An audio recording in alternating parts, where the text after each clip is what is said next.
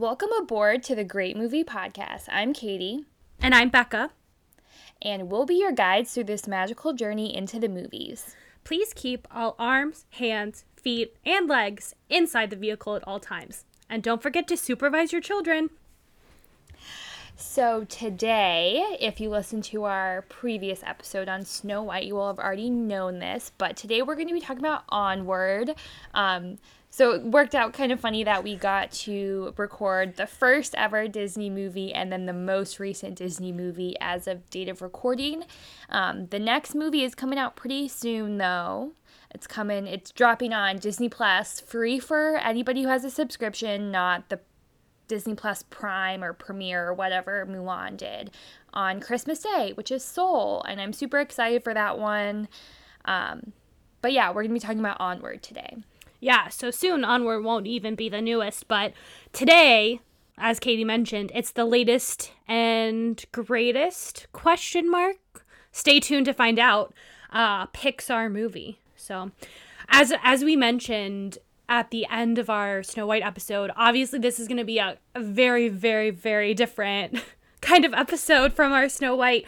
As opposed to Snow White, you know, the first movie has such a long history and legacy and achievement and all this stuff. Obviously, Onward, not to say Onward isn't a great achievement and doesn't have history, but obviously, 6 or 7 months, 8 months, whatever it is a lot different from 80 plus years. So, yeah.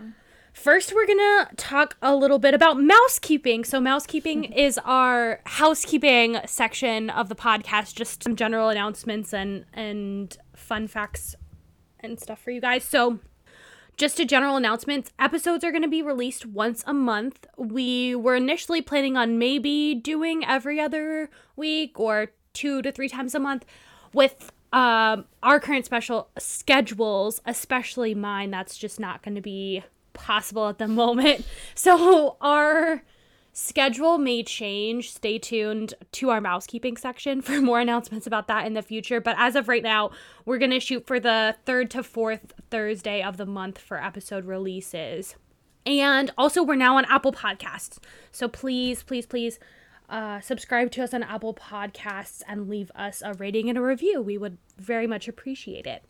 And then our last fun announcement, unless Katie has anything to add, and I'll let her do that. But I was inspired by our Snow White episode when I talked about what music from Snow White I would include on a Disney playlist. So I've created a Great Movie Podcast playlist that is on Spotify. So anytime we say something is Disney playlist approved, I'm going to add it to the playlist. So obviously right now there's not a ton on there, but I thought it would be a fun,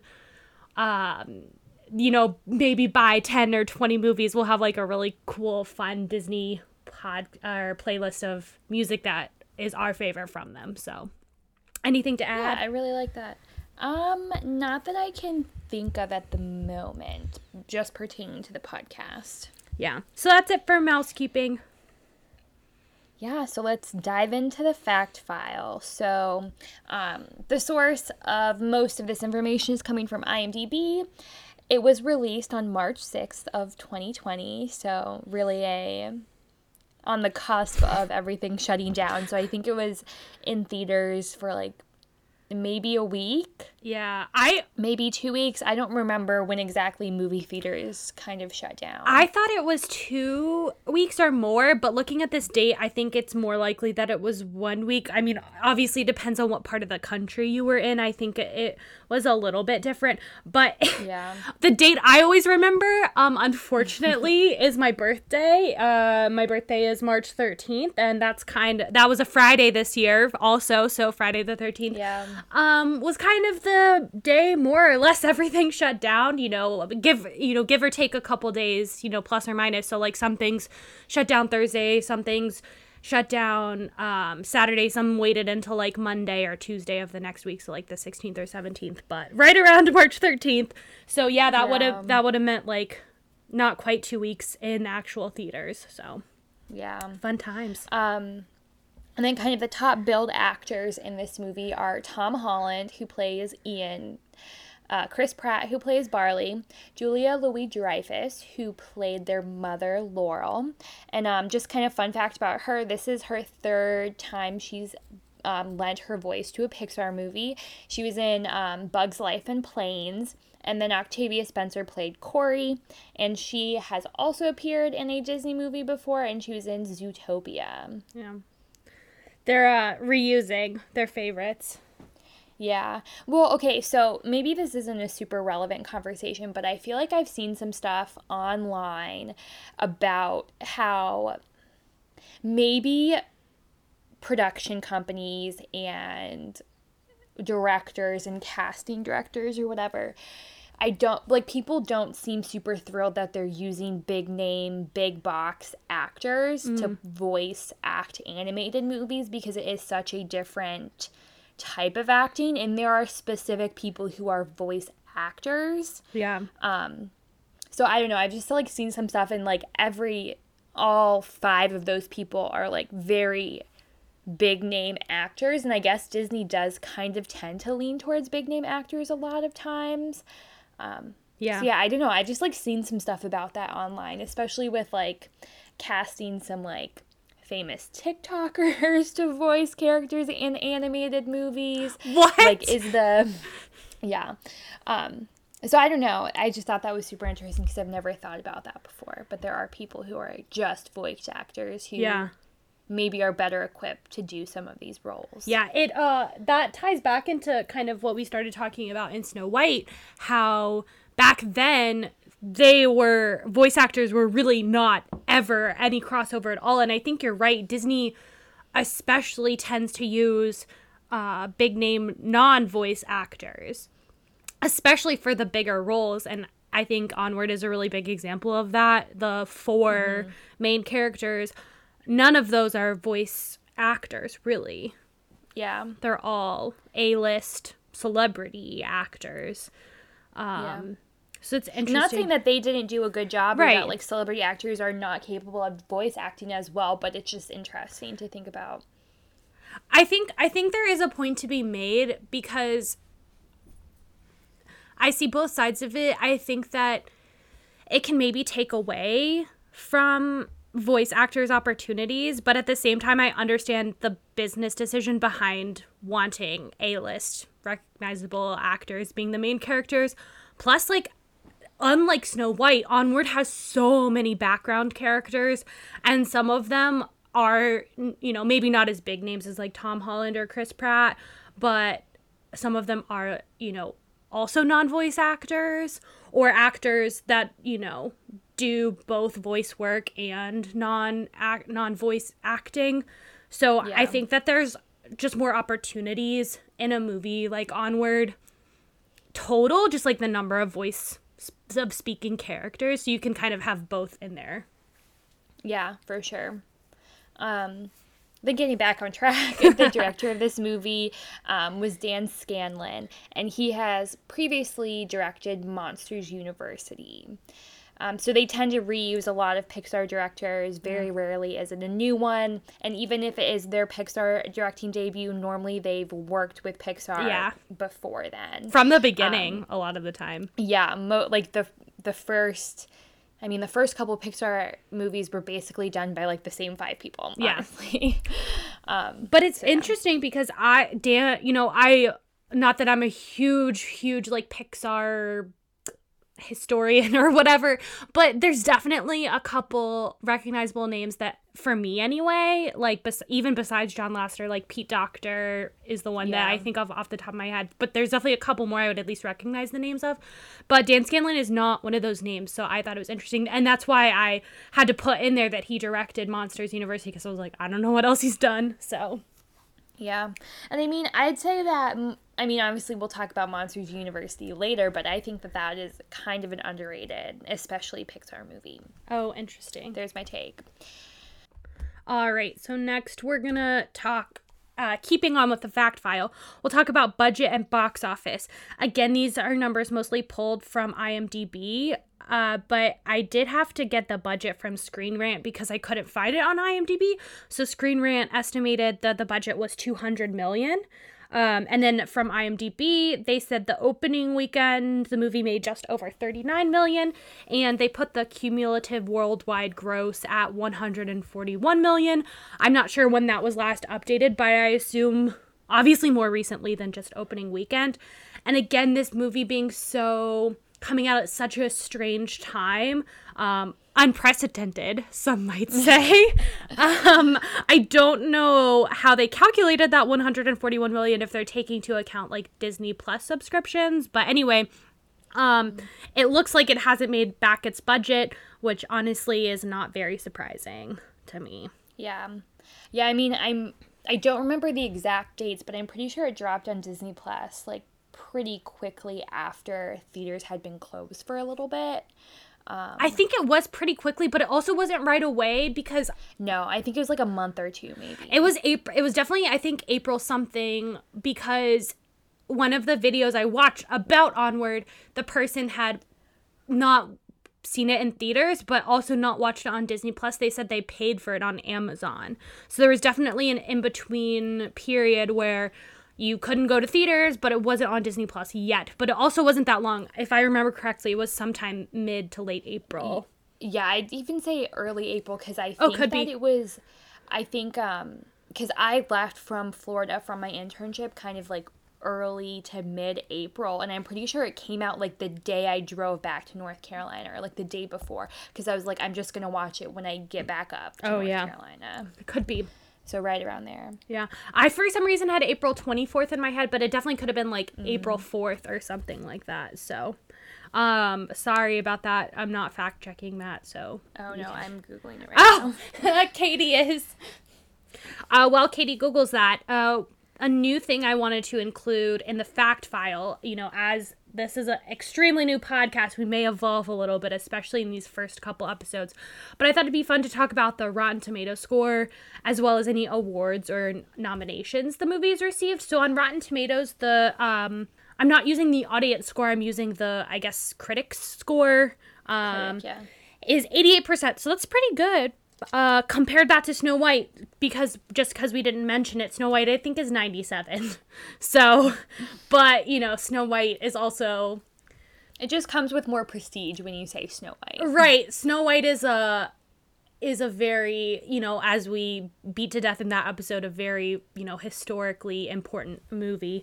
So, yeah. And then obviously for awards and nominations, since it came out in 2020, it's eligible for the award season coming up, starting, I guess, in award season starts in January or something like that, December.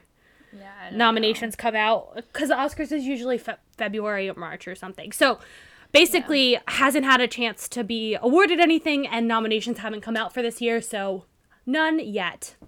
It will be nominated for Best Animated Movie, though. I mean, I think they get 5 picks, and basically any Disney... 2 of them are Disney Pixar. Disney and Pixar are, like, guaranteed to be nominated, pretty much. They don't always win, of course. I mean, they do a lot of the times, but they don't always win, So what's the verdict?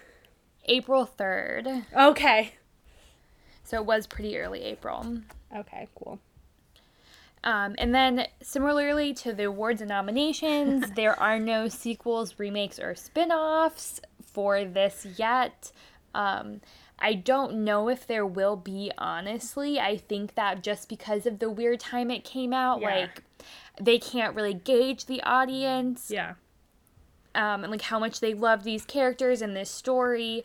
And I don't think it was super, like, hyped up. Like, I didn't really hear much about it. And I don't think it has a whole lot to do with the actual movie itself. I think it was honestly just the time that it came out in. It was just a very unfortunate time, because if it had come out post everything shutting down, they could have done something similar to what they're doing with Soul, kind of hype up the release for that. But with this, since it was kind of like stunted and then put on hold and then put on Disney Plus, it was just kind of, the whole release process and people seeing it for the first time was dragged out way longer than a normal Disney movie is. Like, normally people who watch Disney movies, who love them, have probably seen it within the first 2 weeks of it coming out, and that's a pretty easy way to, like, judge audience perception of the movie. But with this, since it was just so odd and weird, I don't know if it really got much hype. The other thing is, this category obviously is for Disney and Pixar movies. Pixar, as compared to Disney, doesn't really do TV shows. We got a lot of them for, like, the 90s movies, and even today, like, the Tangled TV show, the Big Hero 6 TV show, Pixar doesn't really have those. They obviously do have sequels, though. Right. Pixar Yeah. Come with sequels. I was just gonna say, though, they also don't do the live action remakes. Like, hasn't been a live action Pixar remake, again, because they're newer. Like, the first movie came out in, with Toy Story, so, like, there's not as much time. There's not as many of them. So even within Pixar, they do a lot of sequels, and some of them have multiple sequels, but there's just less opportunity in those, like, remakes, spin-offs, TV shows. Like, Pixar doesn't really do that, so there's also... Yeah, can you imagine a live-action Toy Story? No. Oh my god. What? It wouldn't be live action. Again, that's, like, another problem I have. Like, some of the quote-unquote live-action Disney movies are not live action. Jungle Book. Lion King is animated. Yeah. Jungle Book has at least a person. Okay, but one person. Pretty much just one person. So anyway, just the point of, like, Pixar also has less of an opportunity because they don't do all of those other things, just basically the sequels. So moving on in the fact file to story origin / the story of the making of the movie, obviously Pixar is going to be a little bit different from Disney because most of their stories are original stories, not based off of fairy tales or books, like a lot of Disney movies are gonna be. So again, this Onward is no different from that. It's also an original story, but it does have a cool kind of history. It's based pretty directly on the director Dan Scanlon's own life experiences. His own father actually passed away when he was only 1 year old, and his brother was 3 years old. So basically, the character of Ian is kind of a representation of him and his life experiences as a teenager. So because of this, he was always left wondering who his father was as a person and if at all, and how he was similar to his father, kind of as we see Ian is in the movie.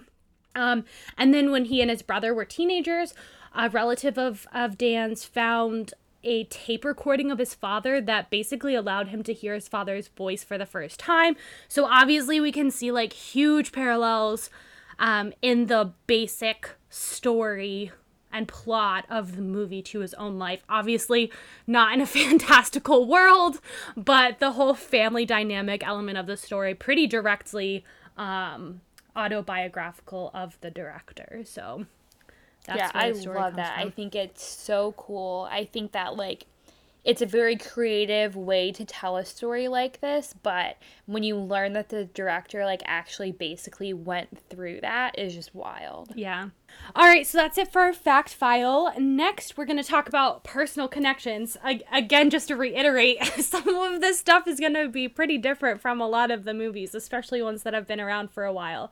So mostly, I think Katie and myself are going to talk about kind of the announcement of the movie, because we knew about Onward, obviously, for a while. Disney and Pixar announced movies pretty early. So I was pretty excited when I first saw the announcement, as I am when I hear about most new Disney and Pixar movies.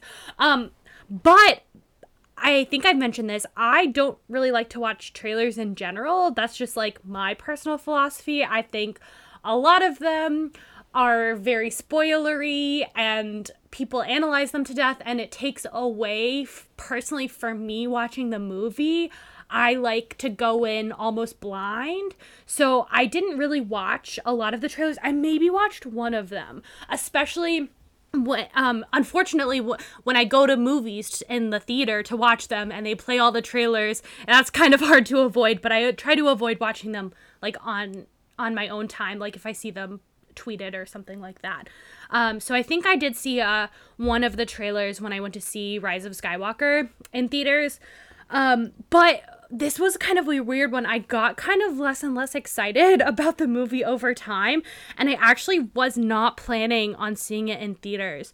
I'm not sure why. Like, maybe it would have helped if I had seen more of the trailers, but I just like I was excited about the concept and the idea of the movie, but I don't know, I just got distracted with other stuff, and I never really was like, oh, I have to see this in theaters, like, opening weekend. I was like, oh, maybe I'll see it if I have time. I also just don't go to the movie theater a ton. Like, typically I only go for new Star Wars movies, new Marvel movies, new Disney movies. And even with Disney and Pixar, like, I've kind of fallen off that in recent years. Like, I didn't see Toy Story 4 in theaters. I waited for that to come out. So anyway, that's my personal connection. I don't really have anything else. It's kind of hard to have a really strong personal connection to something that's like less than a year old unless like you resonated with it immediately, and I didn't. So Yeah. Okay, so I have a couple things to say specifically about the Onward trailers and why I think you might have lost interest in the story.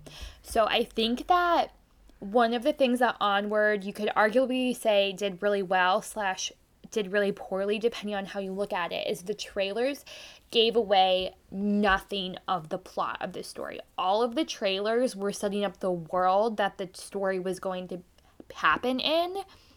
Like, a lot of the trailers were of the mind of that beginning montage of, like, there was once magic in the world, and now, like, technology's taken over. A lot of it, like, the troll bridge, like, the troll flipping signs at, like, in front of a supermarket. That was kind of the tech that the trailers took on. And they didn't give us basically anything about the actual story that was going to be taking place in this universe.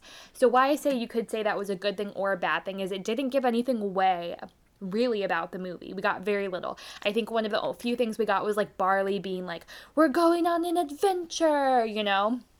And then, but you could argue that it didn't do it super well because it very poorly hyped up people to want to watch the story because we didn't know what the story was about. If that makes sense. That's just my take on the Onward trailers. So the reason I know so much about the Onward trailers is about 2 years ago, I got super hard into YouTube. I had never been a YouTube person before, like, but now I watch YouTube. Like, I watch YouTubers. I subscribe to YouTube channels. And one of the first ones that I got really interested in was the Super Carlin Bros channel because it's like it's perfectly made for me. Harry Potter and Disney are like pretty much the things that they talk about. Pixar, especially within Disney. And then under the Disney umbrella now, they talk about Marvel and Star Wars, kind of just when those movies come out. But week to week, it's mostly Harry Potter and Disney and Pixar. So right around 2 years was kind of leading up to Onward. Like when the announcement came out, when we got the first artwork, when we got the first trailers.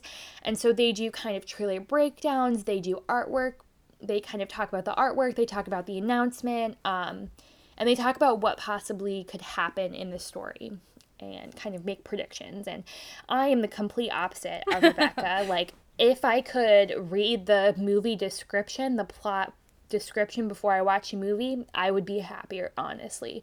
I've never watched a season of The Bachelor or Bachelorette without being spoiled. I don't know. I know that some people are like, you're crazy, how can you do that? But it's just, I like to go knowing what's going to happen. I like to go and knowing what's Quick gonna question. happen. Do you also read the ending of a book before you read it? No, I don't do that. Okay, No, I don't that do would be... I mean, obviously... Because I feel like with that, you just have so little context most of the time. Sure. I guess maybe if I'm halfway through the book and then read the end, it's like, okay, maybe I could understand who these characters are. But at the beginning, like, you don't know what's going to happen. I obviously am the complete opposite. I think my sister is crazy. I do everything in my power to avoid spoilers for anything. Ever. So anyway, just different personal philosophies, and that's fine. Yes, I do sometimes have self-control. Like, I did not spoil myself before Endgame. I'm not quite that big of a monster, guys. Don't worry. It did take some, like, I almost did a couple times. Like, I'm not going to lie. It takes, but I think part of the reason I didn't do that is because I watched so many theory videos, so many trailer breakdowns leading up to that I was, like, pretty confident in some big things. Anyways, but yeah, so this was kind of one of the first Disney Pixar movie that I kind of followed through that whole process of like being super into the trailers, being super into the announcement, kind of getting into the nitty-gritty of like trying to predict what's going to happen. And so I was super excited for Onward. And then like I was planning on going to see it in theaters. I went to the last day that Disney World was open. And I was like, okay, tomorrow I'm going to go, or not tomorrow, I think 2 days from then I was going to go and see in theaters with my aunt. And then the day after I went to Disney, I started to feel really guilty about going. There were people on the internet like, these crazy people going to Disney, like, do you know it's a pandemic and all this stuff? And so I was like, no, I'm not going to go see it in theaters. And then that break in between, I think, kind of like dampened down my excitement. But I did watch it on Disney Plus when I got home, like I just talked about. And yeah, so like, it's kind of weird because I have a super like this movie meant a lot to me, but almost it meant more to me before I saw it than after I saw it. Just kind of the journey I went on with it. That makes sense. But yeah. All right, so the next section is where we would normally talk about what's in our quote book called Add a Little Magic, but obviously since that came out in 1999 and is just Disney, there's no quotes. So I thought what I'd do instead is pick what quotes I think would be included in the quote book. So these are the ones that I think would fit best. Again, kind of just like cute little short life lessons for children. So the first one is, remember, on a quest, you have to use what you've got. And Barley says that. And then one of my favorite quotes from the movie is, you'll never be ready, just merge. Barley says that. And then he also, most of these are Barley. He has some really good life lessons distilled down into short quotes in this movie. He says, believe with every step. I think that is definitely would be in this book, 100%. Yeah. And then at the end of the movie, and again, I think Barley says this earlier, but I just included it because I didn't want every quote to come from Barley. But Ian says, on a quest, the clear path is never the right one. So that's giving me some major Grandmother Willow vibes. Doesn't she have a quote like that in Pocahontas where it's like, the right path is never the easiest one. It's literally basically that quote. So, and I'm pretty sure that quote is in the book, so I stand behind the fact that I think all these quotes would be perfect. Maybe we'll come up. Maybe we will pitch to Disney a second edition of Add a Little Magic, and these are my submissions for Onward. Yeah, they are really good, and I think Barley kind of says all of these in like a very tongue-in-cheek isn't the right phrase, but very much like in a dramatic, like, because we're on a quest, but when you like read them like you just did, it's like, oh no, that's like life advice. Right, it's great life advice. This movie has some great life advice. I actually decided that, to do this section instead because one of the ideas we had for the arbitrary rating category, which stay tuned to find out what it actually is, was life advice from the movie. And I was like, oh, wait, no, these are just quotes that would be great to include in the quote section. So, yeah. So the next section is, do we have the VHS of it? Do we have the DVD of it? And do we have any merch? And the answer to all three of those questions is no. We don't have the VHS of it because I doubt there's a VHS of Onward that you can find anywhere. We don't have a DVD of it because Disney Plus. And I'm going to talk about merch later. There is Onward merch that you can buy, but I just did not buy any of it on my last trip to Disney. Is there even a DVD yet either, though? I don't know. I have zero I feel idea. like yes. I feel like yes. I feel like I've seen it at Target before. Okay. Well, it just usually takes quite a bit. Like, maybe it would just be coming out if it had been in theaters the whole time. You know what I mean? Yeah, but I wonder if they, like, when theaters shut down, they're like, let's just start making the DVD of it, you know, instead of waiting. Could be, but also the Disney Plus thing makes it moot, so. All right, so our next section is going to be just like first overall impressions, and normally we would talk about if it's an older movie that we haven't watched in a while, like things we forgot that are notable.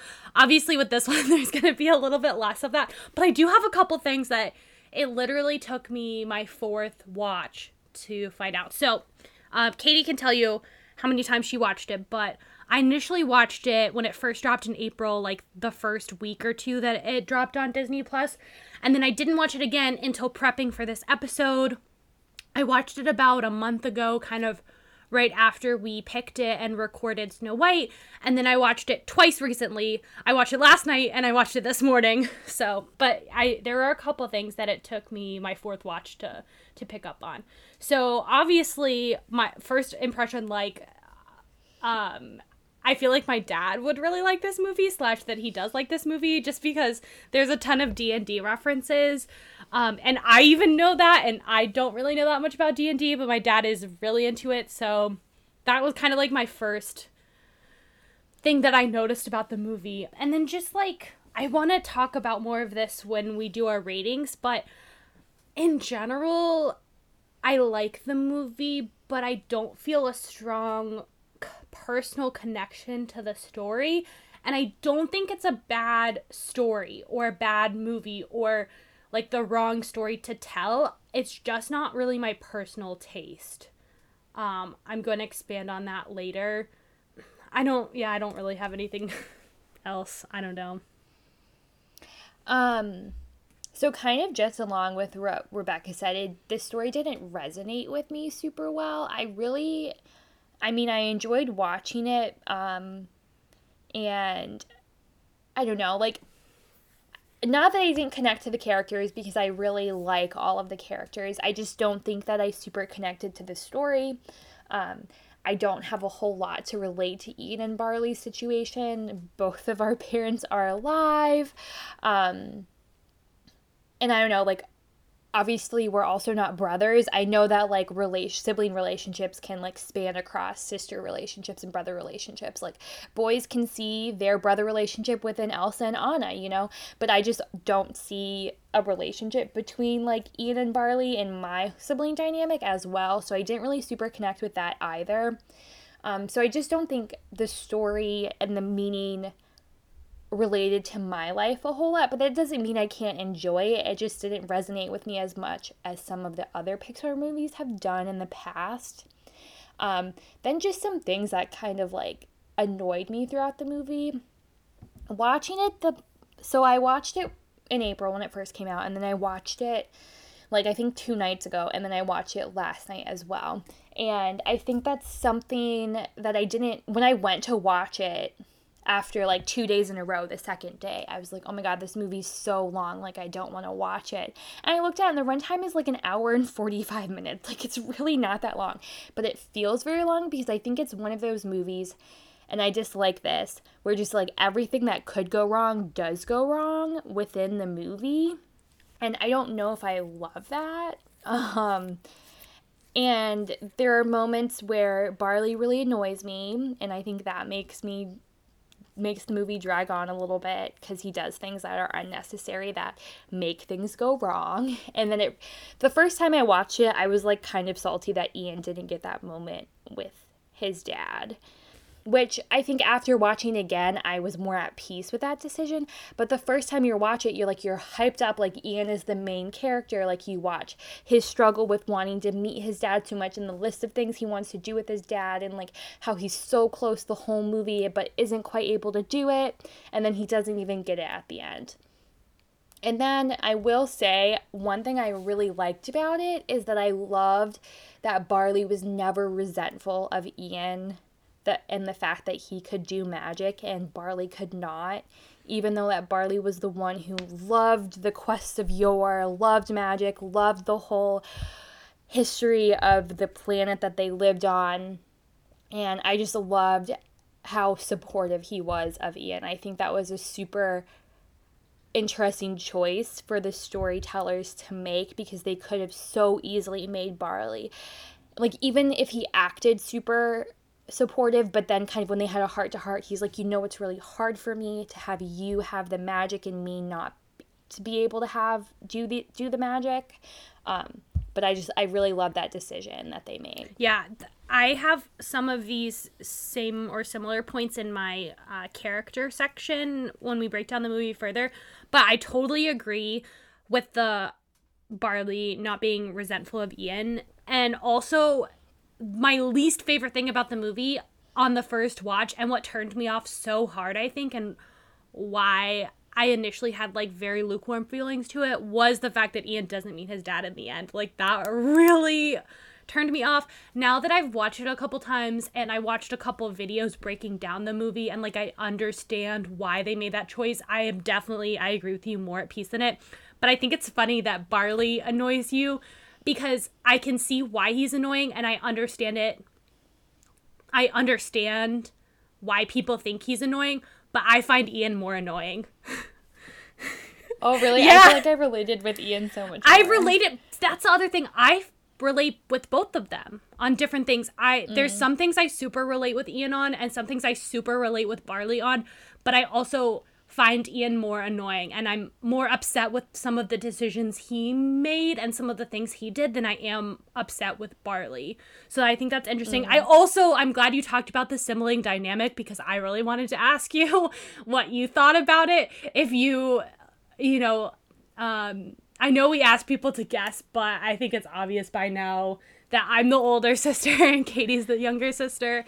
I wanted to ask you if you thought that our sibling dynamic was like that in any way. It's also different because we have a brother as well, so there's not just 2 of us, there's 3 of us. Yeah. But I was gonna say, I feel like Barley reminds me more of David. Oh, interesting. Who's our youngest sibling. And so that also kind of like flip-flops it and makes it less relatable, because I think that a lot of the dynamic comes from the older sibling kind of not being there for Ian how Ian thinks he should be, and then coming to realize that he was actually there for him the whole time. Right, so that's the whole point of the movie, right? Barley is the surrogate father figure, so Ian doesn't need to meet his dad because he has a father figure in his life. Yeah, okay, so super quickly, just because it's super related to what we're talking about, I talked about the Super Carlin Bros already. I rewatched their movie review, because I like to watch their movie reviews because I think that it gives me an outlet to discuss the movie, even though I'm not like with them, but it helps me get a handle on how I feel. Because when they say something, I can be like, oh yeah, that's like what I'm thinking in my head, but can't put words into. But it also kind of works the opposite way. If they say something that I super disagree with, that helps me like form my own opinions, if that makes sense. So I rewatched part of their video. I didn't get all the way through it before this. And one of the things that they mentioned that I thought was super interesting was that kind of like throughout the movie, we see that Barley is quote unquote on paper the screw up, and Ian is the kid who, like, he goes to school, he gets the good grades, but he's maybe like a little bit more shy and timid. And they brought up the fact that like Ian doesn't really see the effects of not having a father in his life, because Barley was that father figure for him, and he had the whole family. But Barley, because he does come off as kind of the more screw up, he's the kid that you can see the effects of him not having a father to look up to, because there was nobody, like, obviously they had Laurel, like, I'm not going to discount single mothers, like, she did a great job raising them, like, I'm not going to say any differently, but I think the effect of not having a parent, you can see a little bit more closely in Barley than you can see in Ian, because Ian had Barley. So I thought that they, like, brought that up, and I was like, wow, that's, like, really interesting. I never thought of it like that. That's a really good point. I like that a lot. This is going off on a tangent, but I did include stuff that I thought was really funny or that I didn't notice the first couple times until I either watched like a YouTube video breakdown or watched it again. Barley has a cast on his arm. Did you notice that? Yeah, I noticed that the first time, and I was like, this is so odd, because it never comes into play. Like, there's never any explanation. I think it just adds to, like, his, like, not put togetherness. Yeah. I don't know why I didn't notice it. Maybe because he's wearing like a cuff or something on his other wrist, and I thought that's what it was. But I was watching something the other day and I was like, oh my god, why does he have a cast on? Also, it's very odd. He and Corey and maybe other characters have tattoos. Is this the first? Yeah, I feel like no. I feel like there had to have been some, like, goofy, like, heart with an arrow through it on some guy's bicep before in a picture. Or, like, a mom with a heart, you know? That, I think some of the pirates in Peter Pan, but I meant Pixar. I wonder if it's the first. Unless I wonder Brave, if Sid has any or something. Or Brave, do they have any? Well, they have, like, blue face Okay, paint. I don't know if they have I wasn't sure if they had any. Pocahontas has a tattoo, right, but again, that's Disney. So anyway, I just thought it was funny, like, that, and that you might like that, Kay, tattoo representation. Yeah. Oh, I love that they say the movie title in the movie. Like, isn't that always just a great moment? Like, they said it. They said the movie title. They did the thing. Yeah, I also feel like sometimes it's kind of cheesy. Like, I feel like people kind of ripped on Solo when he was like, Yeah, I just feel like that was kind of a cheesy way to like incorporate that name number one in the movie title. But I think that this was just so, it was so Barley to have like an O over the G and have it be Onward instead of Drive. And like he would for sure be like, put it in O for Onward. Like I just think that fits his like personality so well, and I loved it. I think it makes the movie title mean more, whereas I feel like sometimes when they say the movie title it makes it mean less. I was gonna ask about that sense? because people have ripped Disney and Pixar recently for some of their movie titles. How do you feel about the movie title Onward? I really like it because I think that it fits this vibe of like the quest and the magic, because like Onward isn't a word that you use super often to like indicate moving forward, but then that's also kind of the theme of like the society that they live in moved forward. They kept moving forward. They got technology, and that's how they ended up there. But Barley and Ian kind of moved it further onward by going backwards and kind of incorporating the magic with the technology that we see at the end. I think it was also a lot of Ian moving onward past his father and being able to come to terms with that, and his relationship with Barley, and Barley kind of getting that moment with his father that we see in his fourth memory that he really needed to move onward. Agree. I didn't have any strong feelings, but I think you've convinced me, so good job. Thank you. All right, next we're going to talk about trivia. So we're not going to go overboard on this and going to try not to just, read IMDb trivia. But I have a couple general things. And again, I mostly pick these because they're things that I like and I find interesting, and I hope that you do as well. One thing I learned is that Tom Holland is actually the oldest sibling and Chris Pratt is actually the youngest sibling. So I think it's funny that we talked about sibling and we talked about sibling dynamic a bit already, but in the movie, it's also switched, so I thought that was funny. Yeah. And then just one of my favorite, I guess this is more of an Easter egg, but I have it in general trivia. Obviously, with Pixar movies, we know the background and Easter egg and kind of little things you can pick out are so rich. There's so much to choose from. But one of my favorite things that the Pixar designers slipped in there is that if you look closely, when they're in the kitchen, there's a bottle of dish soap by the sink, and the brand name is Aurora. And I think this is so great because not only is it a reference to, Disney, like Princess Aurora, but Aurora means dawn, and the movie says that. And so it's like Dawn dish soap. And like, oh my God, I thought that was so clever. Yeah. That's really cool. And then just a couple other like connection type things. So obviously with it being kind of high fantasy, there's a lot of connections and allusions to Lord of the Rings kind of throughout the movies. My personal favorite one is the fast food restaurant that Ian goes to breakfast before he goes to school. Is called Burgershire, and the sign says now serving second breakfast. So that made my Lord of the Rings love very happy. The other quick thing for Lord of the Rings is that in Barley's van, there's a sign that says "You shall not pass," kind of on the side of the van on the interior. So that was really cute as well. And then a couple Marvel connections, because obviously in a movie starring Chris Pratt and Tom Holland, you couldn't get away from any Marvel connections. So Barley puts Ian in a headlock, and a lot of people have compared this to when Star-Lord puts Spider-Man in a headlock in, in Infinity War or Endgame? Yeah, probably. It was Infinity War, because they both dust. So they're gone. Right, you're right. Okay. And then the claw game that you can see in the background of two scenes is the actual Infinity Gauntlet glove. So that's really fun. And then my favorite, that some people have come up with this theory, that the Phoenix Gem is actually a close parallel to the Soul Stone from Marvel, because they're both orange and they also both deal with sacrifice. The Soul Stone you have to sacrifice, and we see Barley sacrifice Guinevere in order to ultimately reach Ian sacrifices his moment with his dad so that right. Barley can. And it deals with like bringing people back, like the soul kind of thing. So anyway, I thought that was really interesting, and I don't know if it was intended, but it's just kind of very coincidental if it's not. Yeah, speaking of phoenixes, so you don't see this as much because we don't see Barley from behind a whole lot, but his jean jacket is covered in patches, and he's got this huge patch on his back of a phoenix.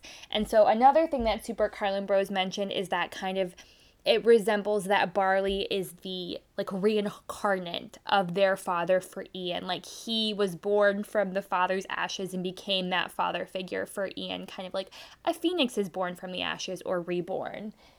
I thought that was kind of cool. But moving on to a little bit more trivia. So some firsts about this movie. This was the first Disney movie to be released for digital download while still in theaters. I don't think they had planned that, but it was the times. And then it was also the first Pixar movie without any involvement from John Lasseter, which I didn't know and find very interesting that what I find more interesting about this is that John Lasseter has been involved in every other Pixar movie besides Onward. Well, he was the director, like the CEO of Pixar. True. So I think maybe yeah. it just means, it doesn't mean direct involvement, just like since he's left Pixar maybe. Yeah. Yeah, I guess that makes more sense. And then by the numbers, it is the 22nd Pixar film, which seems like so many. I feel like I always think of Pixar as having like 8 movies. But half of them are sequels. But there's just so many sequels. Yeah. That is the catch for that. And then just some fun Easter eggs, especially for Pixar movies. Like Rebecca already mentioned, we can't go without mentioning where A113 is or A113. I always say A113. Or where the Pizza Planet truck is, because we know that those are always in the Pixar movies. Also, with Pixar movies, there's always an Easter egg for the next movie in it. So it'll be interesting once we see Soul, what Easter egg was in Onward to represent Soul. So A113 was actually said aloud in this. It was towards the end, we can hear on a police radio saying, "We've got A113 in progress," which I find really cool. And then and the Pizza Planet truck is actually a Pizza Realm truck, and it's in the background on the highway when Ian and Barley are headed to the Manticore's Tavern and they go through a toll. It's kind of just in another lane by them. And then another thing that is all Pixar movies is John Ratzenberger makes a voice appearance in every movie. And in this one, he plays the construction worker towards the end, kind of when Ian leaves Barley and Barley's still trying to like figure out where the Phoenix gem is when they get to like the well or whatever. He's the construction worker that's like trying to pull him away, and that he's always that like mentions that like, oh, like get over it, you know, that kind of thing. And then the last one, which I love this Easter egg, and I think it's becoming a lot more common. So there is triple dent gum in the gas station when Ian and Barley go into the gas station to pay for the gas and then get the cheese pops or whatever, cheese puffs. And I think that this is not the first mention of triple dent gum since Inside Out. So I wonder if that's kind of becoming a more common Easter egg that will be in a lot of Pixar movies from here on out. Yeah, even if it's not, I just included it because triple dent gum is so iconic. That jingle, yeah, it's stuck in my long-term memory. I don't know about you guys, but yeah. Just 2 quick things I forgot that I think are also very fun. When they do go through the toll and you can see the Pizza Realm truck, they pay a troll, and the sign says under bridge construction because of the whole like troll under the bridge, pay the toll. I thought it was very clever. Yeah. And another Lord of the Rings one that a lot of people have pointed out that's a pretty like easy one to spot but is also fun. The soda is called Mount Doom instead of Mountain Dew, but Mount Doom is from Lord of the Rings. So some really fun Lord of the Rings references. Yeah, I think Super Carlin Bros just mentioned that there's just so many stickers, there's so many patches, like it will take so long for somebody to pick out all of these Easter eggs. Yeah. And they also mentioned that some people have drawn some parallels with Harry Potter. I didn't really specifically see any, but I think it's just the fact that like it's magic, it's fantasy. So maybe some nods just to fantasy people watch and read as like a nod to Harry Potter. Yeah, there's definitely like with the levitation spell specifically. Right. There's definitely specific references to Lord of the Rings. I didn't see a lot about specific Harry Potter, but also we talked about D&D. There's specific references to D&D, specifically quests the gelatinous cube was, I think I read that it was in the original D&D, like, and the creator of D&D, Gary Gygax actually came up with the gelatinous cube. The cards people say are more closely resemble Magic the Gathering than D&D, but the book that Barley owns that he references is more similar to a D&D reference book. So yeah, and I'd say that most people don't play D&D with like a board game and figurines. You like certainly can, as we see in Stranger Things, they play with a board and with figurines. But I'd say most people either play with like an electronic board that they can build or a map. I know that when I played in the past, I played D&D before. We just kind of play with a map that we build on, or that the dungeon master kind of builds on throughout the campaign. Yeah. But obviously, similarities. Okay, so moving on to our next section, why Onward is canceled. Again, I feel like I didn't do a very good job of explaining this for the Snow White episode. So this is going to be a section that is both for jokes, but also for serious criticism of, racism, sexism, homophobia, whatever it might be. So, and I will try to be very clear about what is more of a joke and what is actually a criticism. Yeah, like some of them are going to be more tongue-in-cheek, and then some of them are going to be more like, no, this was a problem that this made it to theaters like this. Right. So most of these are jokes. Honestly, it's this movie came out this year, so it's not like Snow White, where it's a movie from 1937 that we're analyzing in 2020. This is a 2020 movie that we're analyzing in 2020. I'd love to see what happens in 80 years, what people cancel Onward for in 80 years, but I don't have that ability. Yeah. What were you going to say, Katie? Were you going to say something? I mean, yeah, but I don't Sorry. No, it's okay. It was not important. Okay, so this is a tongue-in-cheek one. Onward is canceled because it's not gay enough. This is my personal opinion.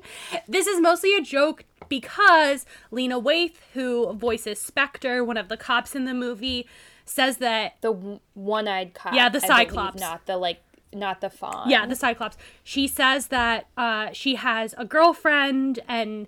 It's the scene where Barley and Ian are using the disguise spell to play Colt, and Ian starts freaking out, and Spectre, Lena Waithe's character, interprets it as nervousness for being a stepfather, and she says, "Oh, I know exactly how you feel. My girlfriend's kid is stressing me out as well." Great line, but and obviously, representation, I guess, but in the most bare minimum way. I think I am of the opinion, I don't know how your feelings, Katie, that it's important to have both kind of not throwaway representation, but background representation where the struggle isn't about, being a different kind of person, but also it's important to have more main character representation as well. So yeah, just making it mirror real life more. Right. Like when you go to the grocery store, you very well may run into a person who is not heterosexual or a person who's not white, and that's common and that happens. But you also probably have friends and family who are not white, not heterosexual. Kind of giving it the space to feel real as opposed to forced, either in a big main character way or in just a small throwaway background reference kind of way. So I think this is important, but I also don't want to give Disney or Pixar too much credit for it. The line was originally written as husband, and Lena Waithe, who is lesbian, is the one who changed the line herself. So if anyone gets credit, she should get credit for that. Yeah. And also, it's so minimal, so background. Like I said, I think that's also important, but I don't want to give Disney Pixar too much credit for that because it's not. It's also, I feel like something that if you really, that can be easily changed and doesn't impact the story. For example, in other countries where that might not accept this, the problem is they can change that line and then get away with changing it. So Yeah. I really don't have that much to talk about. It's canceled because it's another Pixar movie about like a dead parent and about loss, which like almost all of them are, like, and it's not my favorite one. Like that's like mostly a joke. Like I don't know. I will say, sorry, speaking about dealing with a parent who's dead. One thing it does not fall into is the trope of the evil step-parent, which Disney has used multiple times before.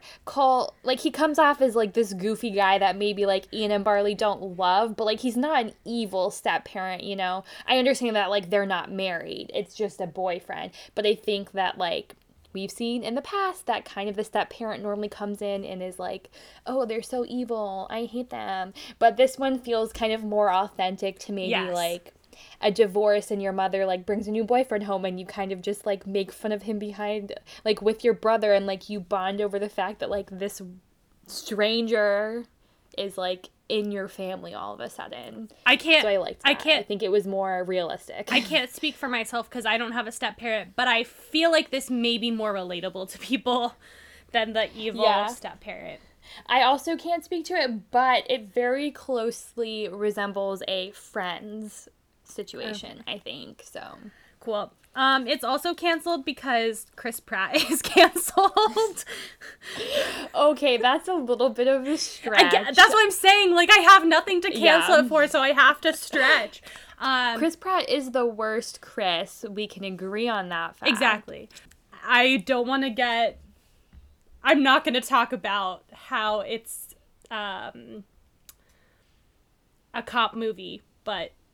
because I'm just not going to talk about that. I also feel like the cop themes in it are not super critical to the story. Like you talked about Lena Waite's. There is just like, I just noticed on the last rewatch, like how many different police officers and cops are in the movie. And I just like, it's obviously a story device. It's important for the story. It's just really interesting to me that they play such a big part in the movie. And then we had a lot of societal unrest around it this year. So anyway, I just thought that was interesting. Obviously, Pixar couldn't have predicted that. This movie was, you know, I think the average length in production for animated movies is like 5 years or something. So not something you could predict. Oh, one thing I don't have any notes on this at all, so this is completely off the cuff. But one thing that I didn't notice until someone pointed it out is, especially if you look at the like elves as a species, there seem to be different races within elves. Like, there's definitely elves that represent, like, kind of white people, and elves that represent Hispanic people, and elves that represent Black people, which I thought was a really interesting choice. I'm not sure how to critically analyze that at all, but something I just wanted to bring up. I thought that was an interesting decision, not to just make elves one race, but to definitely make distinctions between, and if you look at it, you can see which elves are supposed to be white, which are supposed to be Black, and which are supposed to be Hispanic, Latino. So I just thought that was an interesting thing.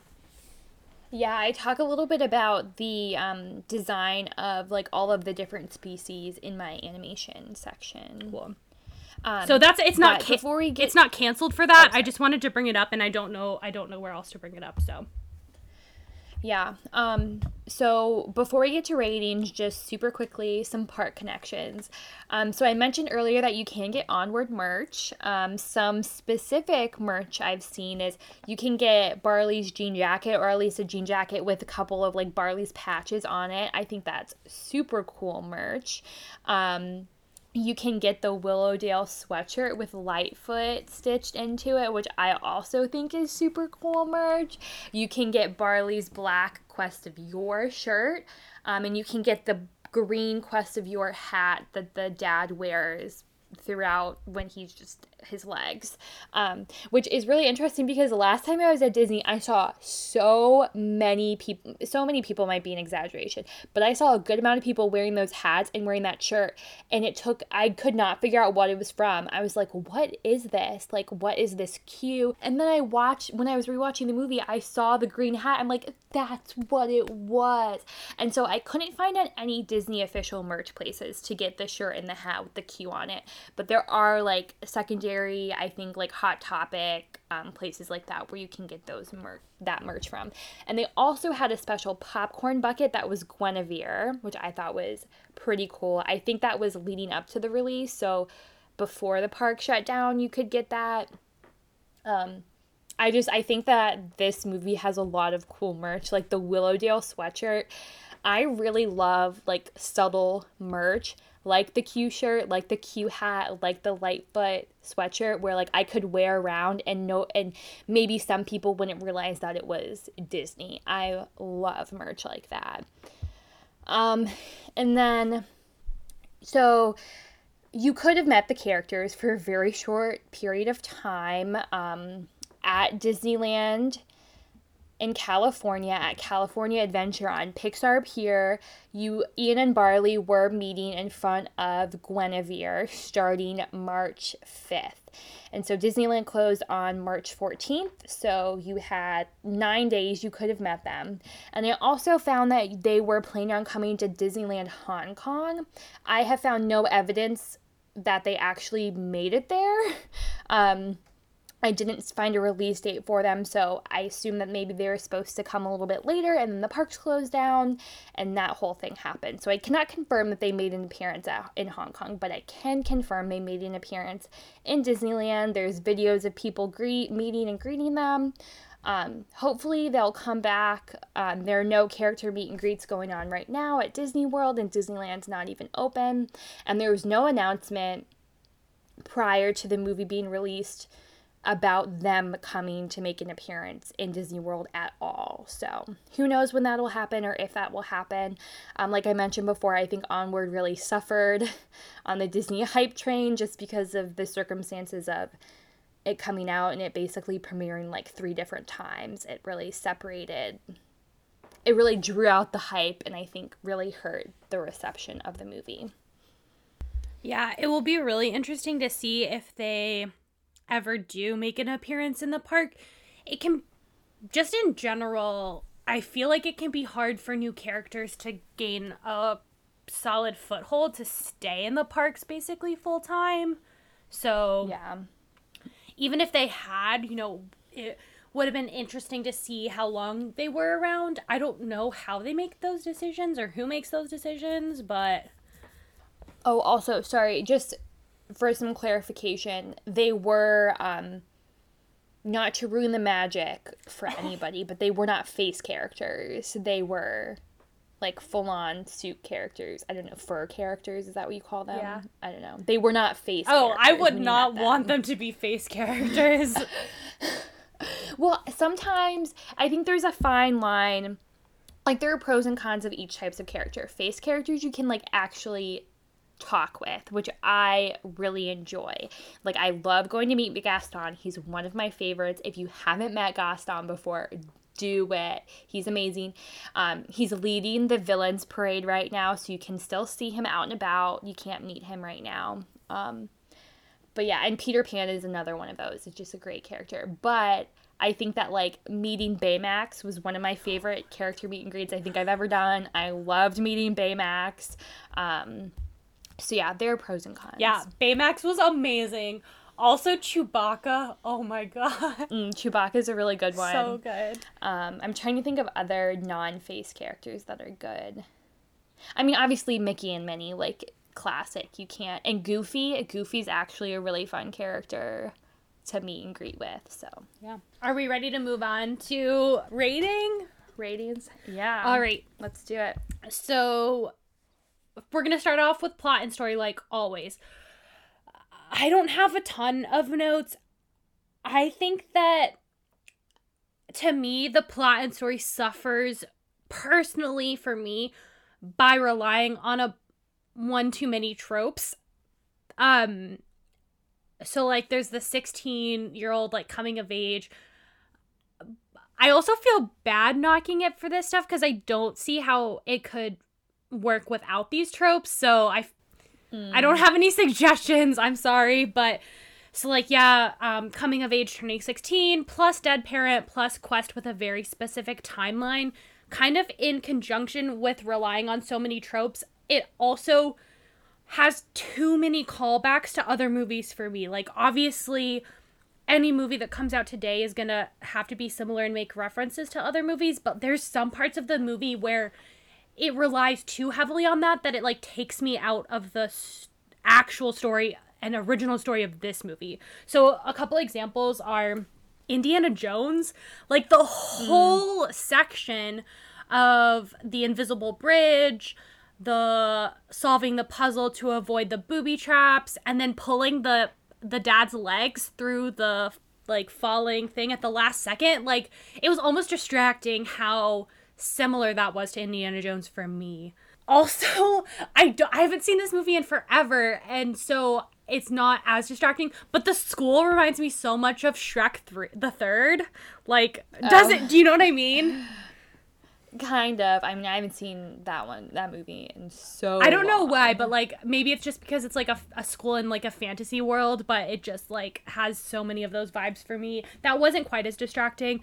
Also, just like in some of the videos I watched, I don't want to claim this as an original idea, and I should have mentioned earlier, we're gonna put the sources to all the videos that we watch for this in the description so you guys can check them out. But I think it suffers for being a Pixar movie, because you naturally want to compare it to other Pixar movies. And personally, as I've mentioned, for me, there are other Pixar movies that I connect more to that deal with the same themes. So, for example, I think Coco does a better job of dealing with death. I connect to that more than I connect to this one. And I think Up does a better job of dealing with loss than Onward. Again, those are just like maybe my personal connections to the movies, and also maybe just because those have been around longer and I've seen them. But I think unfortunately it suffers for being a Pixar movie. One thing that I think the movie does really well, but also maybe not now that I'm thinking about it, is they have great foreshadowing, but I feel like I didn't catch enough of these, so maybe they didn't do a good job. I don't know. It's hard to tell now that I've watched it a couple times, and because I've also watched a couple videos on it. But, like, specifically, I like that they referenced the splinter of the staff a couple, like, twice before the ending when the splinter is important. I think that's one of the best pieces of foreshadowing. Well, also within that, like, he gets the splinter when he's trying to do like the enlargement charm or like the enlargement spell, which is what he ends up using to use the splinter to begin with. Yeah.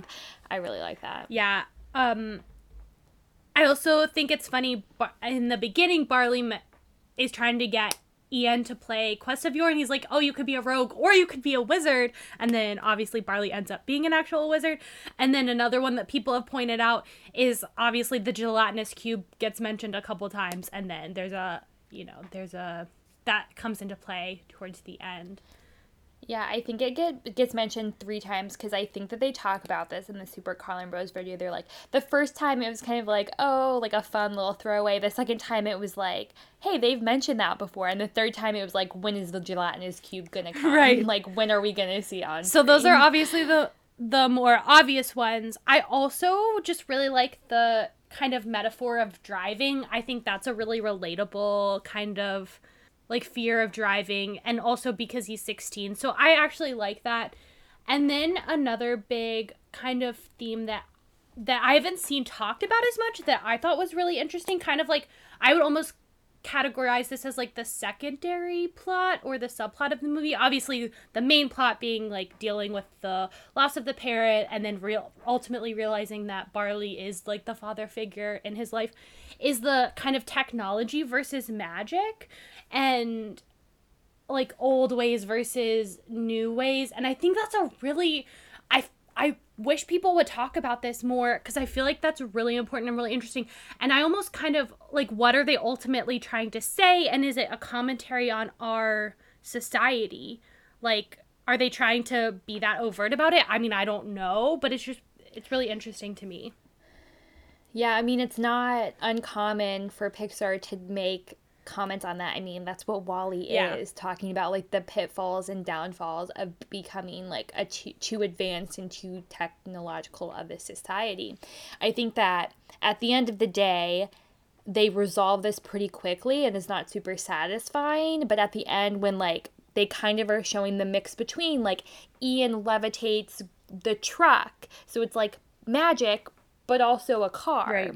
So I think it kind of, what they're trying to say is that we need to strike a balance between keeping things simple while keeping being able to advance in ways that are beneficial for the society. Yeah, I think that unlike WALL-E, it's not the main plot or the main theme of the movie. True. So it doesn't get resolved as neatly, like you said. Obviously, you know, you can see the clear message. And then even when Ian is in school, like teaching about it, and someone asks, oh, you use magic to repair the school, right?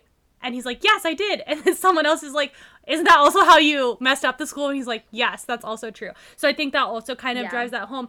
I just think, like I said, I find that storyline, that plot thread really fascinating.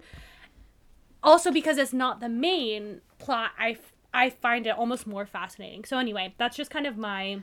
Yeah, I think throughout the movie, maybe the smaller scope commentary they're making on technology and kind of the old ways of no technology is prioritizing adventure and still making life fun. Because like we see Ian breaks his phone, and so his phone doesn't make it on the quest with them. We see that they have to abandon Guinevere a couple times. You know, they give up that technology to have the adventure. I think that that's kind of like on a smaller scale, the commentary that they might be making is like, yes, technology is great, but like don't forget to have that wonder about life and that sense of adventure, you Definitely. know? And I think it relates to the quote that I had picked out from Ian about like quests, and even Barley mentions like, on quests you have to, you know, work with what you have. You can't take the obvious path. and also the obvious path. I think that's, and it's about like how reliant we are on technology and how easy and how technology makes things too easy for us. Yeah.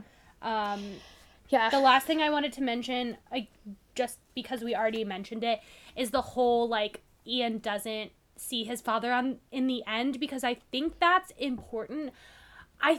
I feel like I should have expected it, because the whole time the father is just legs, like he's not there. They say that explicitly. They're like, oh, it's just legs. It's not. So it's not about the father. It's about Ian and Barley the whole time.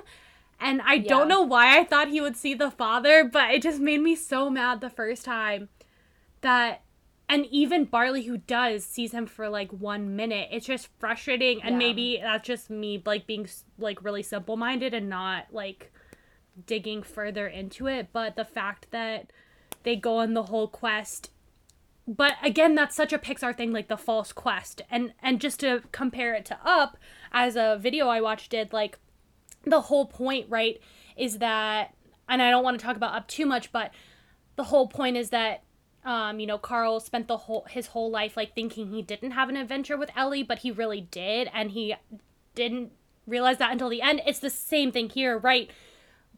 Ian thought he didn't have a father, but he realized in the end that it was Barley.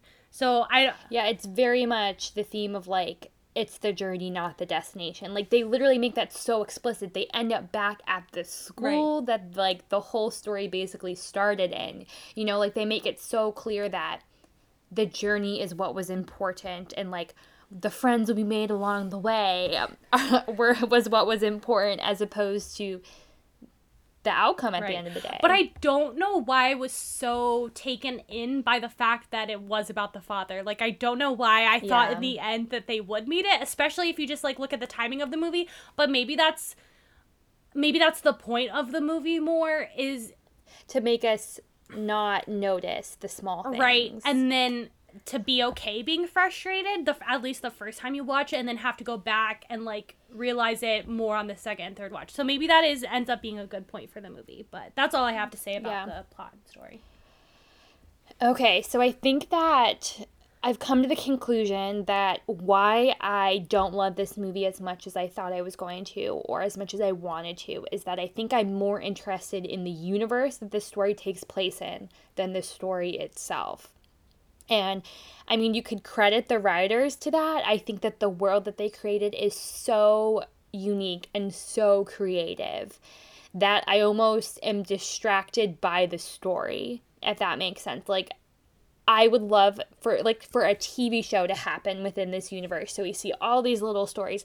And I think that they try to give that to us. Like, I think they try to give that to us with Corey's side story, with the Pixies, that kind of thing, and incorporate the world into the story a little bit more. But I think at the end of the day, whether it's the strength of the universe or the weakness of the story, I am more interested in the universe than the actual story I'm watching within the universe. So I think that's kind of like, overall, that's how I feel about the plot. I do think that it was written incredibly well. One thing that Super Carlin Bro says is that, like, no line of dialogue is wasted. Like, all of it serves a bigger picture, and we talked about that with the foreshadowing and how much there is of it. And kind of the larger themes. I think the larger themes in this movie are super well hidden, but also obvious. Kind of like we had that whole discussion, just discovering the minute themes and things that add to the theme within the movie, and how many different themes there are in this movie. I think that's the strength. Not so much the actual story that happens to make us realize those themes and get to the themes. And I think that, kind of just going back to what I was talking about, how the journey is more important than the destination, and how they ended up literally back at the school where they started. And so, like, you can kind of be lulled into this, like, the quest was pointless. They didn't actually go anywhere. But that's not the point. Their relationship grew. They both grew so much, like, emotionally, and they grew up. I think Ian especially grew up within that time.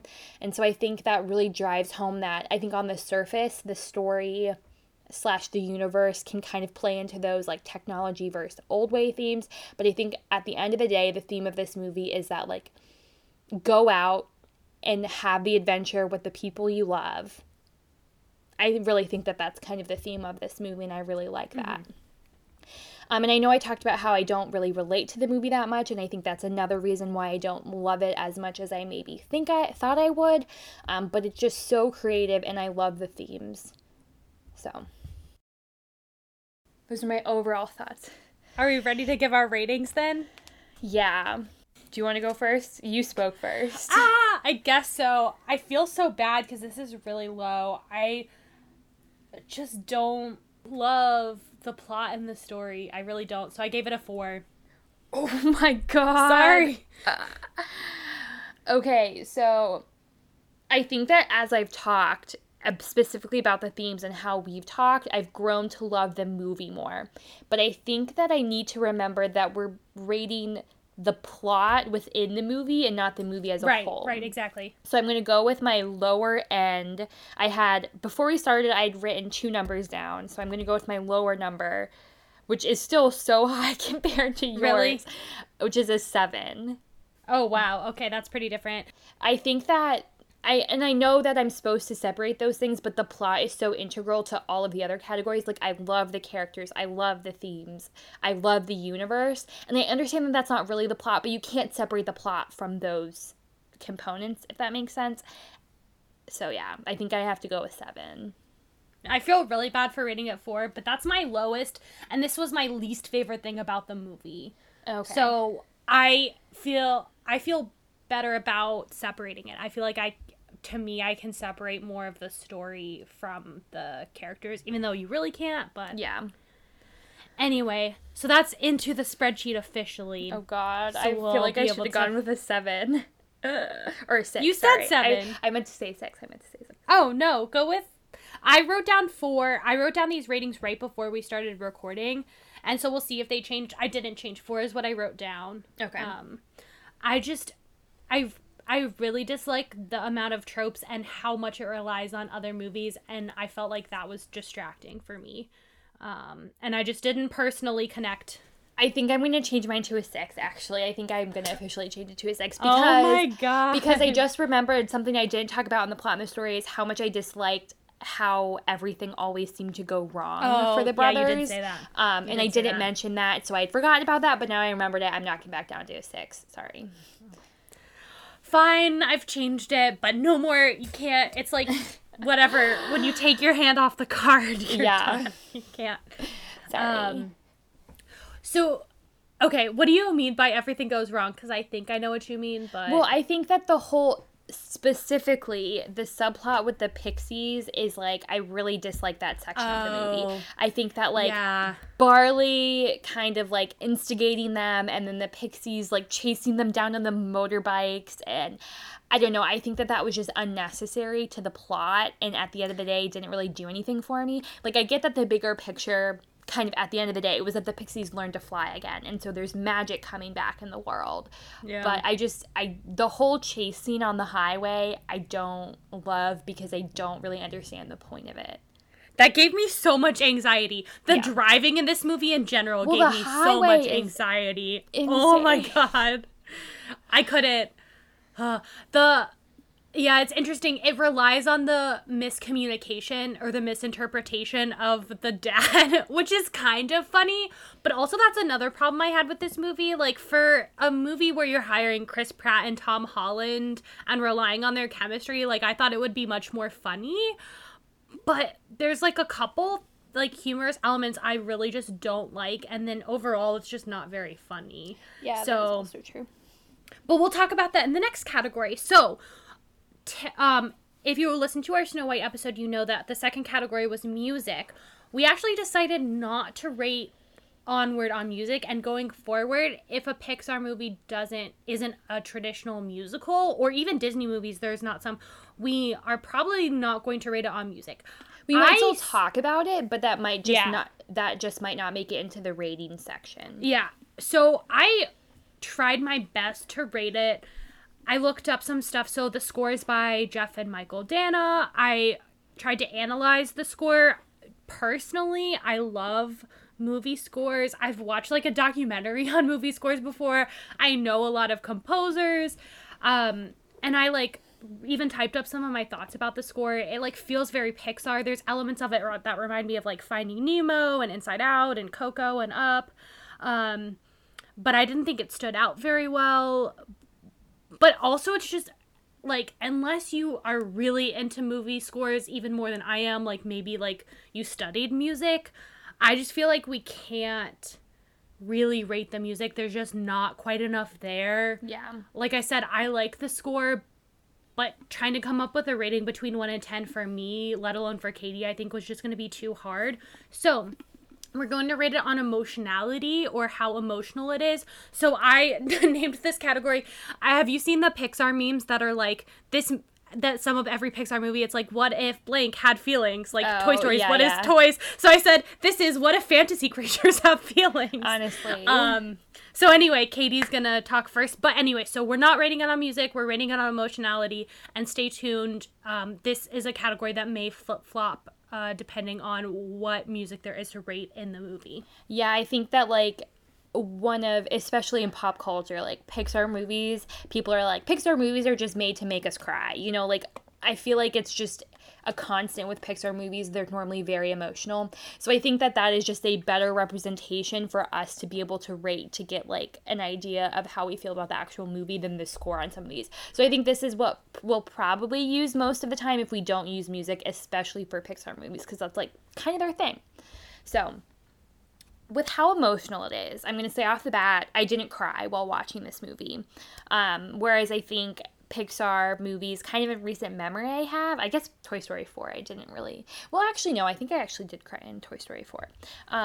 But anyways, I'm going to go through kind of the most emotional moments. So Ian talking to his dad on the tape, whereas I think that's a very emotional moment. I don't think it's supposed to be super sad for the viewer. I think it's supposed to be just, like...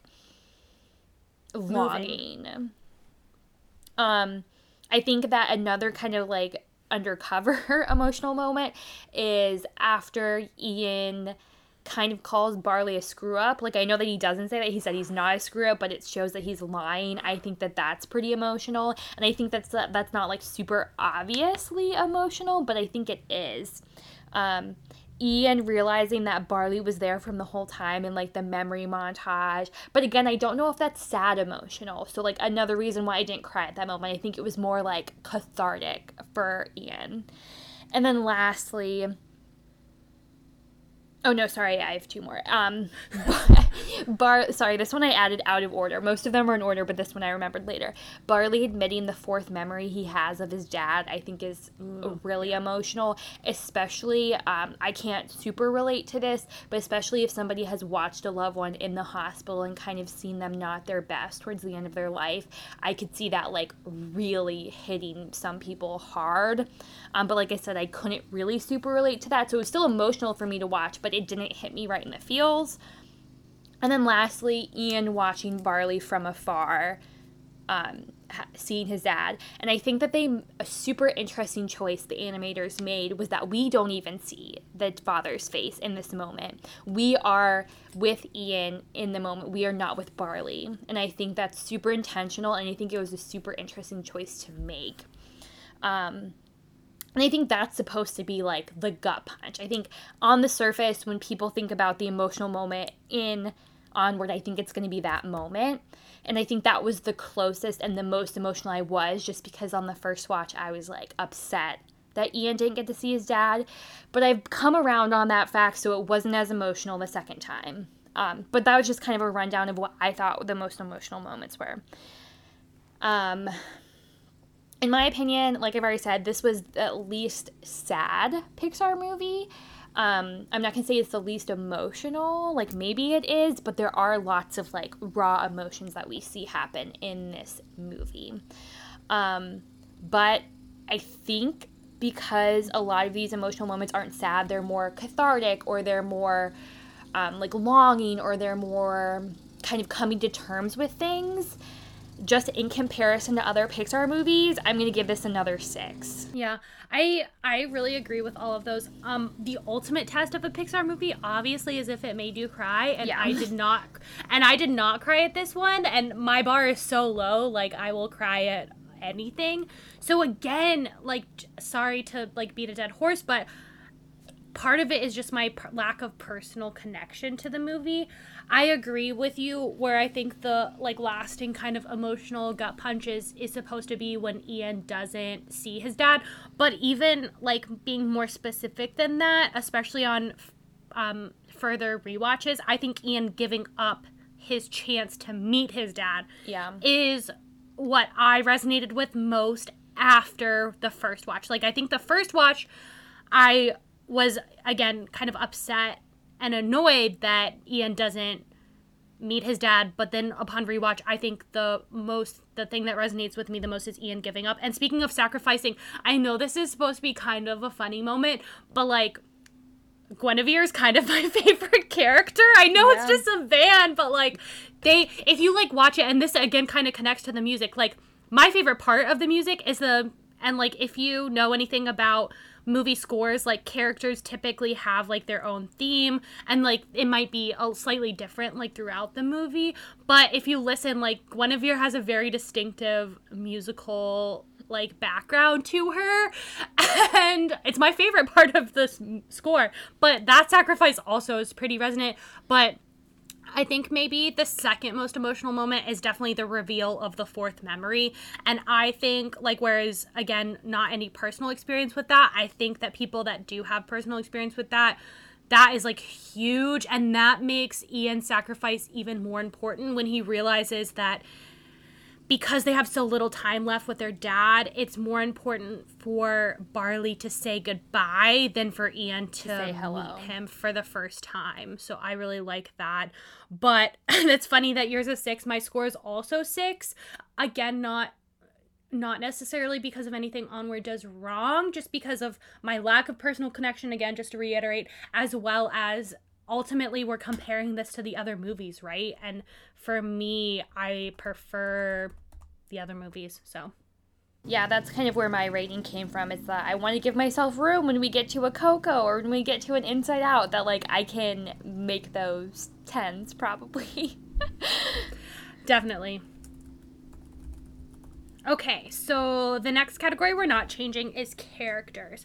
I think overall, this is one of the better aspects of the movie. I think Katie has stated a couple times she agrees. I think one of the biggest things, especially comparing it to the only other movie we've rated, which is Snow White, I think that all the characters show some sort of character change or character development, which, like, now that you talked about how that's related to plot, obviously that's, like, directly connected to the plot. But I'm just going to talk about a couple things about the specific main 4 characters. Unlike Snow White, we're not going to be able to talk about every character. There's too many. So I'm not even going to talk about Colt. I have, like, neutral to, like, 0 feelings on him. Yeah. I guess he also shows character development, so you can make an argument for including him. But, like, everyone else is, like, background characters. But there's so many. Like, this is so different from Snow White. We have the, like, school, Ian's classmates, we have the Pixies, we have the other police officers, who even some of them get a name. There's just so many, so we can't talk about them all. So first of all, Ian, obviously main character. The biggest thing I relate to him on is I also make lists when I'm stressed, and just, like, in my life in general, love that about him. One of my favorite things, I love how they show him sewing. I think that's, like, obviously it's such a small, like, almost throwaway moment, but I don't know, I just appreciate the inclusion of, like, non-traditionally masculine activities. Like, I don't know, I really liked that. And I think that they portrayed it in this way of, like, because the mother comes home and is like, oh, I taught you so well, kind of this, like, the effect that a single mother can have on boys, especially Ian, because he never had a father in his life, a real father. Sorry, real father is probably not his biological father. Like, Barley was the surrogate father in his life. And I think I just thought that was super, I think it was a good choice, and I think it made sense for having a single mother, you know? Yeah. I think it's funny that he's easily embarrassed by his family, and I think that's really relatable for a lot of, like, probably kids watching the movie. Yeah. I think it's really sad, and I don't know how I feel about the fact that, like, they chose to make him have no friends at all. Yeah. Like, that just seems a bit unrealistic. Yeah. I don't know. But obviously that's not the main point of the story, so I don't have too many gripes about that. I just feel bad for him. This is where I'm going to talk about my issue with Ian and why he annoys me more than Barley does. Obviously, the whole point of the movie is Ian realizing how Barley was the father figure all along, how he shared his life with him. But for that realization, and I know there has to be some sort of contrast between that and how he interacts with Barley throughout the time we have with them, but I don't like how Ian treats him throughout the movie. Like, if you go back and look at it, one of my questions and, like, questioning the plot was, like, why didn't the Phoenix Gem work in the beginning? Like, if they really needed to, like, why did the first one not break? But if you go back and watch it, what happens is that Ian is starting to lose control of the spell, basically, like he does in the end, and Barley says, I can help, and starts running toward him, and Ian pulls away from him. And that's why the spell doesn't work in the beginning, whereas in the end, it's the opposite. Ian reaches out to Barley for help, and while I do like that contrast, like, that's the whole reason the gem didn't break. And also I know we just talked about emotion, but the scene with Barley and Ian using the disguise spell and Ian clearly lying, saying that his brother isn't a screw-up, implying that he thinks his brother is a screw-up, is, like, heartbreaking. Yeah. He really, and also the scene where they stop at the, like, gas station or whatever, not the gas station, but, like, the rest stop or whatever it is to get soda, and that's right after that scene, and, you know, the dance party happens, and that's nice and happy, but Barley pushes back at Ian, and he's like, why aren't you listening to me? Like, why haven't we been trying any of my ideas? And Barley's like, and Ian's like, I trust you, we have been trying your ideas, but they haven't. Ian hasn't listened to anything that Barley said. So I understand, like, that's supposed to be a contrast, but I think Ian pretty badly mistreats Barley. So I also strongly relate to Ian when he is crossing the invisible bridge and he fails the first time and he's like, I'm dying, I'm dead. I thought that was one part of the movie I did find funny, because that's the other thing. I forgot to talk about this in emotionality, and I mentioned this earlier, but I didn't think the movie was that funny, and that is another reason I knocked down the score, I think. So Yeah. Do you want to talk about Ian, or do you want me to finish talking about the other ones? I can talk about Ian just because that was kind of I think that looks like the most you have to say about one of the characters. And I think I probably will have a lot to say about Ian and Barley as well. Like I mentioned earlier, I think I related a lot more to Ian. I don't see myself as a very like type A person. And like very controlling, kind of like how Ian is throughout, but I dislike the chaotic energy that Barley brings, and that would stress me out as a person. And so I think I relate to Ian a lot more throughout the movie, where I'm not feeling bad for Barley. Like looking back, obviously, in some moments it's more clear than others.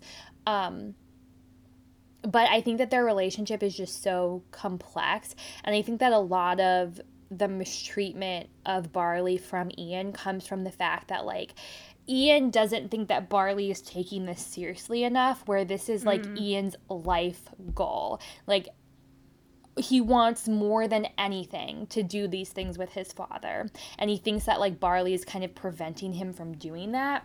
So while I do acknowledge that he doesn't treat Barley the best, I think that justification isn't maybe the right word, but like it's for a larger reason than just being mean to his brother.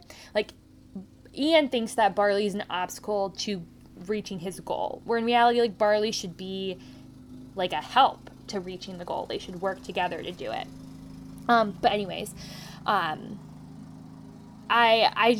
think Ian was I related to him, but he wasn't a super interesting character. Kind of like his defining traits were that he was scared. Like that was kind of it, and that he wanted to meet his dad. Obviously he grew, which I think is the strength of the characters in this movie. Like Rebecca already mentioned, all of them end up at a very different place from where they started. Yeah. But yeah, those are kind of my thoughts on Ian. Yeah. I really see that as one of the largest strengths. For Barley, it's really interesting because there's kind of, in addition to the note, like Ian not having friends, obviously having a lot of anxiety about school, not fitting in school. There's the throwaway mention of him winning a math award that he talks to his dad. But it's funny that like Barley's also like a huge nerd as well, which is where I connected with him on that. I love that he is really unapologetic about his kind of geek culture. He's so into the quest of yore, but not only that, he's really passionate about history as well. Like, I think that's easy to miss on a first watch. You can kind of just throw him away as, like, a geek that, like, isn't smart. And, like, obviously we know he's taking a gap year, longest gap year ever. That was pretty funny. But he really is passionate about learning and teaching other people about history. And obviously we see him take that to extremes and trying to protect these historic landmarks. But I actually really like that. And I kind of related to that on, like, somewhat of a level. Also, just to bring this back, I think that the fact that, and this also stems from his father figure. Like, if you go back and watch the movie, you can see many points throughout the story where Barley acts much more of a father than a brother to Ian.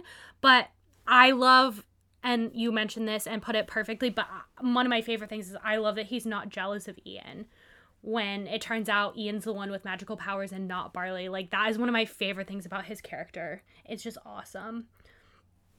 Yeah. Go ahead. I was just gonna say, I think that Barley is kind of this untainted, pure, like, innocence almost within the movie. Like, he believes in the magic. He fully believes in the way things were and playing his game, and he doesn't see anything wrong with showing up to pick up Ian in like a cape and a sword and trying to like dub him, a grown man or whatever. And I think that if somebody who is more practiced in psychology than me could probably like dig into the fact that he was like stunted a little bit with the tragedy that happened with his father and not being able to say goodbye. And he talks about the effect that had on his life, of like how he'll never be scared to do anything ever again, Yeah. I really like that they explicitly show how that impacted his character and how that one moment of being afraid changed his whole perspective, and I really, really, really like that. Unfortunately, he's not the most responsible person. We Parking see, like, tickets? the parking tickets. Oh my god, that was stressful. And he's also just not good at driving in general. Like, I feel Yeah. like Ian should have learned how to drive from Barley. Well, the scene where he goes to pick up Ian from school, he's hanging out the window with both of his arms out the window while the car is moving. But kind of related to his excitement and completely not being jealous of Ian, the sacrifice of Guinevere, which he states earlier is the most important thing to him because he says that's the one thing he wants to show his dad. And he does that to sacrifice that so that Ian has the chance to meet his dad. But then again, like, even though I have less of a problem with Ian not meeting his dad in the end, like, the fact, and I like that Ian makes the sacrifice for Barley, but the fact that Barley makes that sacrifice and then for Ian, and then Ian doesn't get hit, I don't know. That's like one thing that I don't think quite.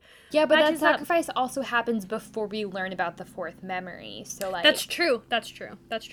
And just like a parent, he's not the best always at teaching. Though two of the scenes where he's trying to teach Ian magic are really funny. He just keeps repeating Heart's Fire and Focus, and it's like, I can totally see the, like, parent / also that's, like, just a family sibling thing. Like, sometimes the people closest to you aren't always the best at teaching you things. I thought that was really relatable, and I liked that they balance Barley's character well, as obviously he's a father figure, but, like, parents make mistakes too, and sometimes they're too close to us to be effective in every way.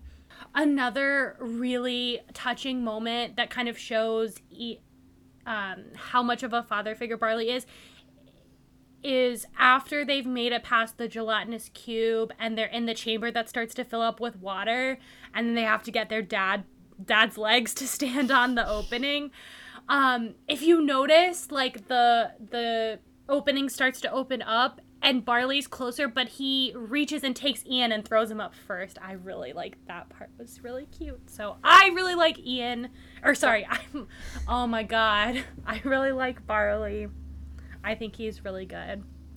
Yeah, I think that, like I've mentioned, Barley, I do find more annoying to me than Ian, especially in some of the moments you talked about, like when he's trying to grow the gas container and he's just like, focus, and Ian's like, I can't focus when you try and focus at me. And I do agree, like, sometimes he's not the most responsible, and, like, he's not a perfect human being, like, or elf, and that's okay. And I think that the strength to maybe both Ian and Barley is not them by themselves, but their relationship. Like, I have a note here that there is no one without the other. The reason that their dynamic and their characters grow and work is that they're together and they both push each other. And I know that that happens in movies and books all the time. Like, you can't have one character without the other, but I think this is, like, so integral to both of their growths because they are by themselves most of the movie. Like, obviously their father's legs are there, but, like, is he really, like, he has no impact on the events that happen for the most part. So I think that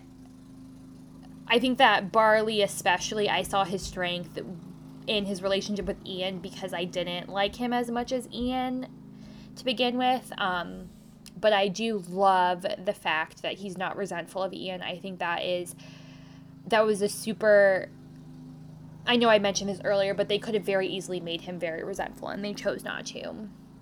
And again, sorry to, like, say this again, but in the Super Carlin Bros video, they mentioned that, like, sometimes the best coaches are the people who can't. They're not born with the natural ability because they had to work harder and learn more to try and be better at it. And I think that that's so applicable to, like, Barley and Ian's position. Like, I understand Barley wasn't really trying to become a wizard, but, like, he has all of the information because he's done the work. He's put in the work, and Ian has the ability. And I think that's what makes him a good, quote-unquote, coach to Ian and a good brother to Ian. Yeah, I think just to backtrack a bit and touch on the character development, I think it's more obvious in Ian than in Barley, and that maybe we even have to project character growth after the movie is ended more on Barley because you can't quite see it as much. But I think the big thing comes with admitting the fourth memory and then him getting to say goodbye is kind of like his growth. And then we don't see him change much because that's like basically the end of the movie. Yeah, I could see. I think that there's a. It's healthy to be afraid of things and to not just kind of do things willy nilly. Kind of like I feel like Barley has been living his life, and so I do think that Ian could probably. Well, I mean, we do see a little bit because when they go to leave in the new truck, he's like, he goes to drive and Ian's the one who's like, no, let's use magic, like let's go on an adventure. So I do think that like I could see some of Ian's maybe more a traditional way of getting a job, not having your car full of parking violations kind of like rubbing off on him, especially after kind of getting the closure with his father. Yeah, definitely. It's just obviously, Ian's character development is the primary character development in the movie. Yeah, for sure. Then I'm gonna combine Laurel and Corey and even the dad, because I forgot to mention this. I guess I probably should have done this in like first impressions, but the fact that the dad is legs, like just the bottom half, makes me very uncomfortable. I think that's another like thing that, and I probably should have talked about this, like I said, in first impressions or story, but like that took away from the story for me. But I understand that it's a representation that he's not an actual important character in the movie, so I don't want to talk about him as a character. Yeah, but I just thought that I feel like they should have chosen a different way to represent him. I don't know how you feel, but it just was like really weird to me and made me think about it too much, again kind of taking me out of the story. But talking about Laurel and Corey, when I don't have a lot of notes, like I like both of them, but I don't have strong feelings, like I don't love them or I don't really dislike them. The one thing that I will say about Laurel is I really like that the like surviving parent is more involved. Again, not to compare this to other Pixar movies, but like in Inside Out, like obviously the parents are important, but at one point in the story, you're kind of like, what are the parents doing? Like, where are they? But I love that Laurel is more of a character than a lot of times the parents can be. We see her have her own like secondary story and end up like making a friend throughout the process. And, she changes in the end. She gets like to explore her more like adventurous side, in developing this friendship with Corey. So that's really all I have to say about her. I just like that she's there. I love her glasses. I love them so much. I love kind of like you said that she got to go on her own adventure and give her that moment. And I also love that she fought so hard to let her boys see their dad. Like, there's a moment where she picks up the sword and she has the sword in the dragon's core and is, like, holding it there so that the spell works and that they have long enough to do that. I also think it was a very interesting decision by the storytellers to not really have her be a factor if she was going to see the father. Like, I guess in the beginning she's there, like when Barley's trying to do the spell and she's like, this is crazy.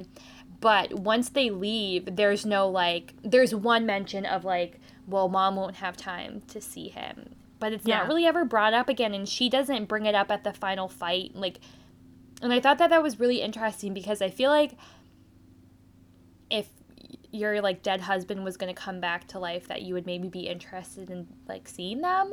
But I think it shows that like she has kind of had the time and the maturity to move on, and she did get to say goodbye where Ian didn't get to say hello and Barley didn't get to say goodbye. Like, she got to do both of those things, and that she has like put the whole situation to peace, like to bed, and moved on. And so I thought that was really interesting because it's just, like, not something that was really discussed much. She was just like, oh, I'm not going to see him. Like, I feel like that was a given kind of from the beginning, basically. I agree. And I think the other thing, and we touched on this but didn't say it explicitly, is I like the fact that she goes on her own adventure or goes on her own, you know, she has her own subplot, but it's not to stop them or tell them what to do. It's to help them achieve their goal and to warn them help about make the sure curse. they're safe, Yeah. right? I like that that's her goal rather than, I think in the past, and I don't have a specific example, sometimes the parent is more of an obstacle, whereas Laurel is not a character that's just an obstacle. She's actually a supporting character that's important, but also ends up with her own arc. So Yeah, I mean, think that's without nice. their side quest, like, they would not have the sword at the end to, like, kill Dragon. Yeah. For Corey, I really don't have much to say. She's like cool, but like I'm just so neutral. I have no opinions. Yeah, I liked her. I thought she was like a very interesting character. I think she was kind of the one of the characters we're talking about that was like the more gimmicky character. Yeah. Like she does get her own storyline and her own growth and her own personality, but she is kind of just like personality wise a little bit more one dimensional than the rest of the Yeah. characters. And I think I did like mention this briefly before that I think her and the Pixie storyline are kind of included to show the universe more. Which I very much enjoyed. And I really like that we got to see at the end, like, her become the Manticore again. And she's able to fly and all of that stuff. Yeah, Yeah. but even as simple and more one dimensional as she is, she still gets like an arc, like she grows throughout the Yeah, movie. for So sure. I like that. And I really liked her frantic energy in the restaurant. I thought that was funny. Yeah, that was really funny. I feel like small business owners could really relate to that. Yeah. So for our ratings, Rebecca, would you like to go first? Yeah, I rated it a 7. Oh. Okay, that's much lower than mine is. How can it be that much lower? I rated it a 9. That's not much lower. I know, but I feel like mine is so close to 10. I think that even the singular gripes I have with both Ian and Barley, I think I like how well all of the characters work together. And at the end of the day, what's most important about all of them is that they all grow and have their own storylines. And I think that's the strength of the characters. Yeah, I mean, I probably could have given it an 8. I had something to say about why I didn't rate it an 8, but now I can't remember. I like that they show development. I just can't, like, I felt like I gave it a little bit of a lower rating just because I could only relate so much with them, and because I had such more neutral feelings, like, after I got past the first two main characters. Like, I feel like if Laurel and Corey had, like, if I had a bit more strong feelings or if they had a bit more dimensionality, then I could have given it an 8 or a 9. But just for me. Yeah, I will say that I think that what's weird about the characters in this movie is that none of these characters, like, I don't know if I could even pick a favorite character out of the four of them, and none of them are making it into my top Disney characters. Like, I don't love any of these characters singularly, which is why I mentioned that, like, together is their strength. Yeah. Which is weird, but... That's kind of where I was coming at, like, maybe more of a 7 or an 8 as opposed to a 9 or a 10, is, like, I wouldn't rank any of them close to the top, and even just, like, as a whole, compared to other whole casts, not quite my favorite. I think that part of the reason I gave it so high as well is that, like, they made the movie for me. Like, they were my favorite thing about the movie. Yeah. But moving on to animation. So, I think that this was a pretty good animation. I think it's weird because, like, it's obviously not real things, so, like, it's hard to criticize it.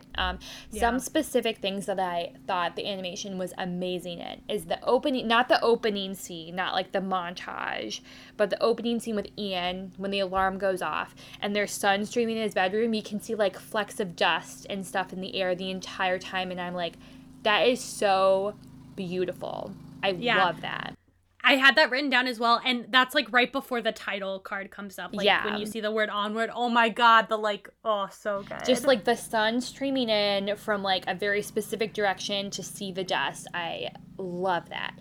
I also love the coloring of the elves. I think that it's really interesting that they're not just, like, one shade of blue. Like, you can see, like, Ian's kind of, like, cheeks and nose are a lighter shade of blue, and it makes him seem more real.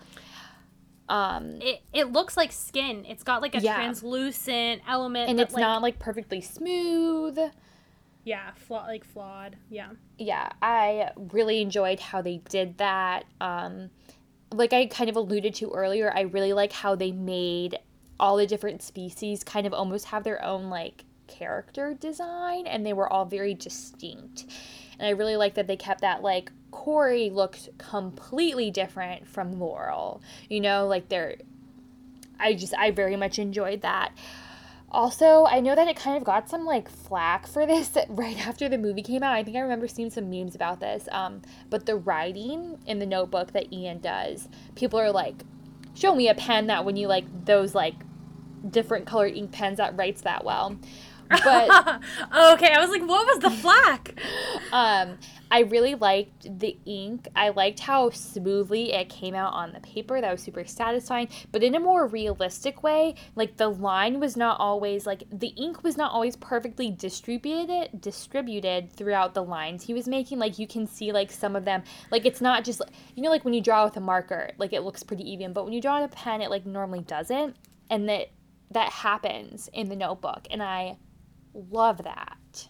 I don't know, like, how to put into words what I'm saying, but I hope you understand. Like, there's flaws within the writing. It's not It looks like actual writing. Yes. It looks like actual handwriting. And you can also see, even in the note that I assume Barley wrote, because it's completely different handwriting from Ian, that's like, we'll be back, in his, like, very triangular writing, you can see, like, in some portions, like, there's more ink because maybe the pen rested there for a little bit longer. And I just loved that detail. I think it was so good. Yeah, to add on to the pen, because I didn't really notice this until the most recent time I watched it, but if you look at the end when he's going to, like, cross stuff off and then actually ends up checking it with, like, the red ink, which, shout out to, like, those 90s pens. I love that they included it, that Ian has that. But you can see that the end of the writing has gotten, like, a little wet or smudged by the end of the movie because he's been carrying his notebook around with him. And I guess it got wet. Like, I don't know, maybe it should have been more wet because they were submerged in water. I don't want to think too hard about that. But you can see that something has messed up some of the writing on the notebook. And I was like, wow, what attention to detail on that. I also want to add on to what you said. Unless you have something. Oh, no, that was all I had about the animation. Overall, I think it was good. Like, it was nothing groundbreaking, but, I mean, just with the technology they have nowadays, it looks so good. Like, yeah. I wanted to add one thing onto the species looking distinct. I love that, but also you could tell they fit into the world. Like, they were so cohesive. Yes. Even though the designs were so distinctive, they cohesively fit into the world, which is a criticism I had about Snow White. That I liked the style of animation, but some of the character designs were too different that they didn't fit in the same world. I think this is not. Onward does not have that problem. I think the designs are distinct, but definitely fit into the same world.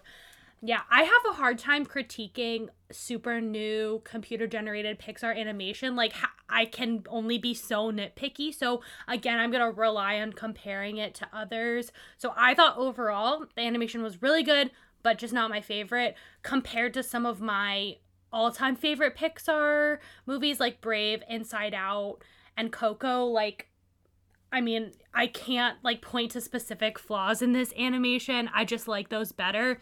To add on to, like, your kind of standout animation moments, I have a couple that are different. I agree with yours, though. The animation of Sweat, this sounds really weird, but specifically the scene where Ian goes to invite the kids from science class to his party, you can see the sheen of sweat. Like, it's not like beads of sweat or, like, very cartoony. Like, it looks so real. Like, he's just sweaty and his hands are sweaty. And I'm like, oh my god, how did they animate that? It looks so good. Yeah. The sky, I thought that, like, overall the design, like, kind of separating animation from the design of the world, because I think those are two different things. And also, spoiler alert, that's going to be our arbitrary category. But the sky was just beautiful. And, like, I like when you could see the planes flying through to remind you they live in a modern fantastical world. Like, the two suns or the two moons, like, that was really fun. I said I don't have any criticisms, but I actually thought of two. So, but then, besides the other things we've already talked about, my other big standout was at the end of the movie when Barley grabs the Phoenix Gem and the curse starts to come to fruition, the like red smoke that comes out of the fountain and creates the dragon. Like, I thought that was very, very well animated and like really clever. The two flaws that, and again, like this is super nitpicky and maybe this is more of a personal preference, I didn't like the way that Ian was animated, or sorry, oh my god, I even typed it wrong this time. Jesus. That Barley was animated to grow back to his normal size. Like, that was, like, really awkward for me. Yeah, it was very cartoony. Yeah, exactly. I think that's why I didn't like it. And then also the fire. Like, I know fire and water are traditionally, like, the hard things to animate. And I don't think there was anything wrong with the animated fire that, like, burned down the Manticore's Tavern. But I just didn't think it stood out for me. So again, those are like super nitpicky. I will say the most recent time I watched it, I paid kind of a lot of attention to like hair for some reason. There's like a scene, I think, when maybe Laurel's driving and like she's kind of front lit, you can see like some flyaway hairs like not perfectly sitting down with the rest of her head. You can tell like the texture of Ian's hair is like very like coarse and thick and curly, and I like that you can tell that even with blue hair. But yeah, I think overall, kind of like you said, I don't know how adept I am and equipped I am to like criticize modern animation or any animation. But we're gonna do it anyway. Yeah. So my score was an 8. Okay. I originally wrote down a 6, but in talking about it, I feel like that was too low, so I'm gonna go with a 7. Do you want to explain this one, or do you want me to? Oh, I mean, I can because you're going to speak first. So for our arbitrary category, I think for the most part, we're going to probably side on something that, like, we enjoyed about the movie and, like, that we can probably easily give 10 some of the time, kind of like the Snow White category. Just because it is arbitrary, I don't want them to, like, suffer from this arbitrary category in our rankings, you know? Make it more, like, even throughout the rankings. But for this one, just because we've talked about it so much and it's such an integral part of the story and the movie to us, is how well the world building was done and the design of the world. Yeah. We thought about a lot, like specifically I tried to come up with a lot of stuff. I thought about rating like how the magic system was done, because I thought they did a pretty good job in establishing. One criticism I have a lot of the times about fantasy worlds is the nature of the magic system and the rules of magic. I thought they did a great job explaining, mostly because we have Barley like actually explaining all the rules to us. So that was one thing I thought about. I thought we could talk about how closely it's related to D&D, but I don't know that. Katie would have to be on her own for that. I thought about we could rate like the sibling relationship, but we talked about that a lot with plot and characters. I didn't think that was distinct enough to rate separately. And I also thought about like rating how we would go on the quest, but that seemed a little bit too silly, so we finally settled on world building. So I think I agree with Katie that the big selling point of this movie, even from Disney and Pixar themselves, based on the trailers, was the world building, and I think it lived up to the expectations.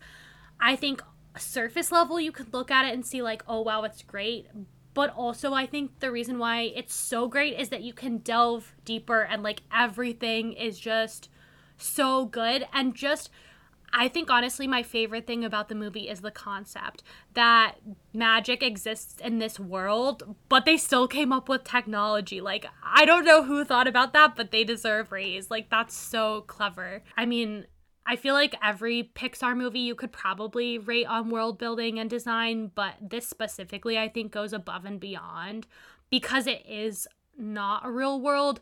So obviously not all Pixar movies take place in the real world, but a lot of them do take place in our world, right? So there's only so much creativity they can display and like coming up with the backgrounds and all the little things that you can find. But with this, I think they just had complete free reign to like make up everything, and the creativity shines through this movie. Like, just off the top of my head, the city and the way like there are battlements on the buildings, to like how you can see how this world developed, they even show it in the opening montage, to the when they go to the mountains and Raven's Point, just like the landscape of the movie. I already talked about how I love the animation of the sky, like the beanstalks, the Easter eggs and connections we talked about in the beginning with like the Lord of the Rings, like fun things you can find. Like, I just think they really went all out with that. So I don't have anything more specific, but I'm sure Katie wants to add to that. Yeah, I think that they did a really good job balancing, kind of showing the. I know this was kind of a criticism of mine that I was more interested in the universe, but that's like more of a me problem than like the creator's problem, I think, for the most part.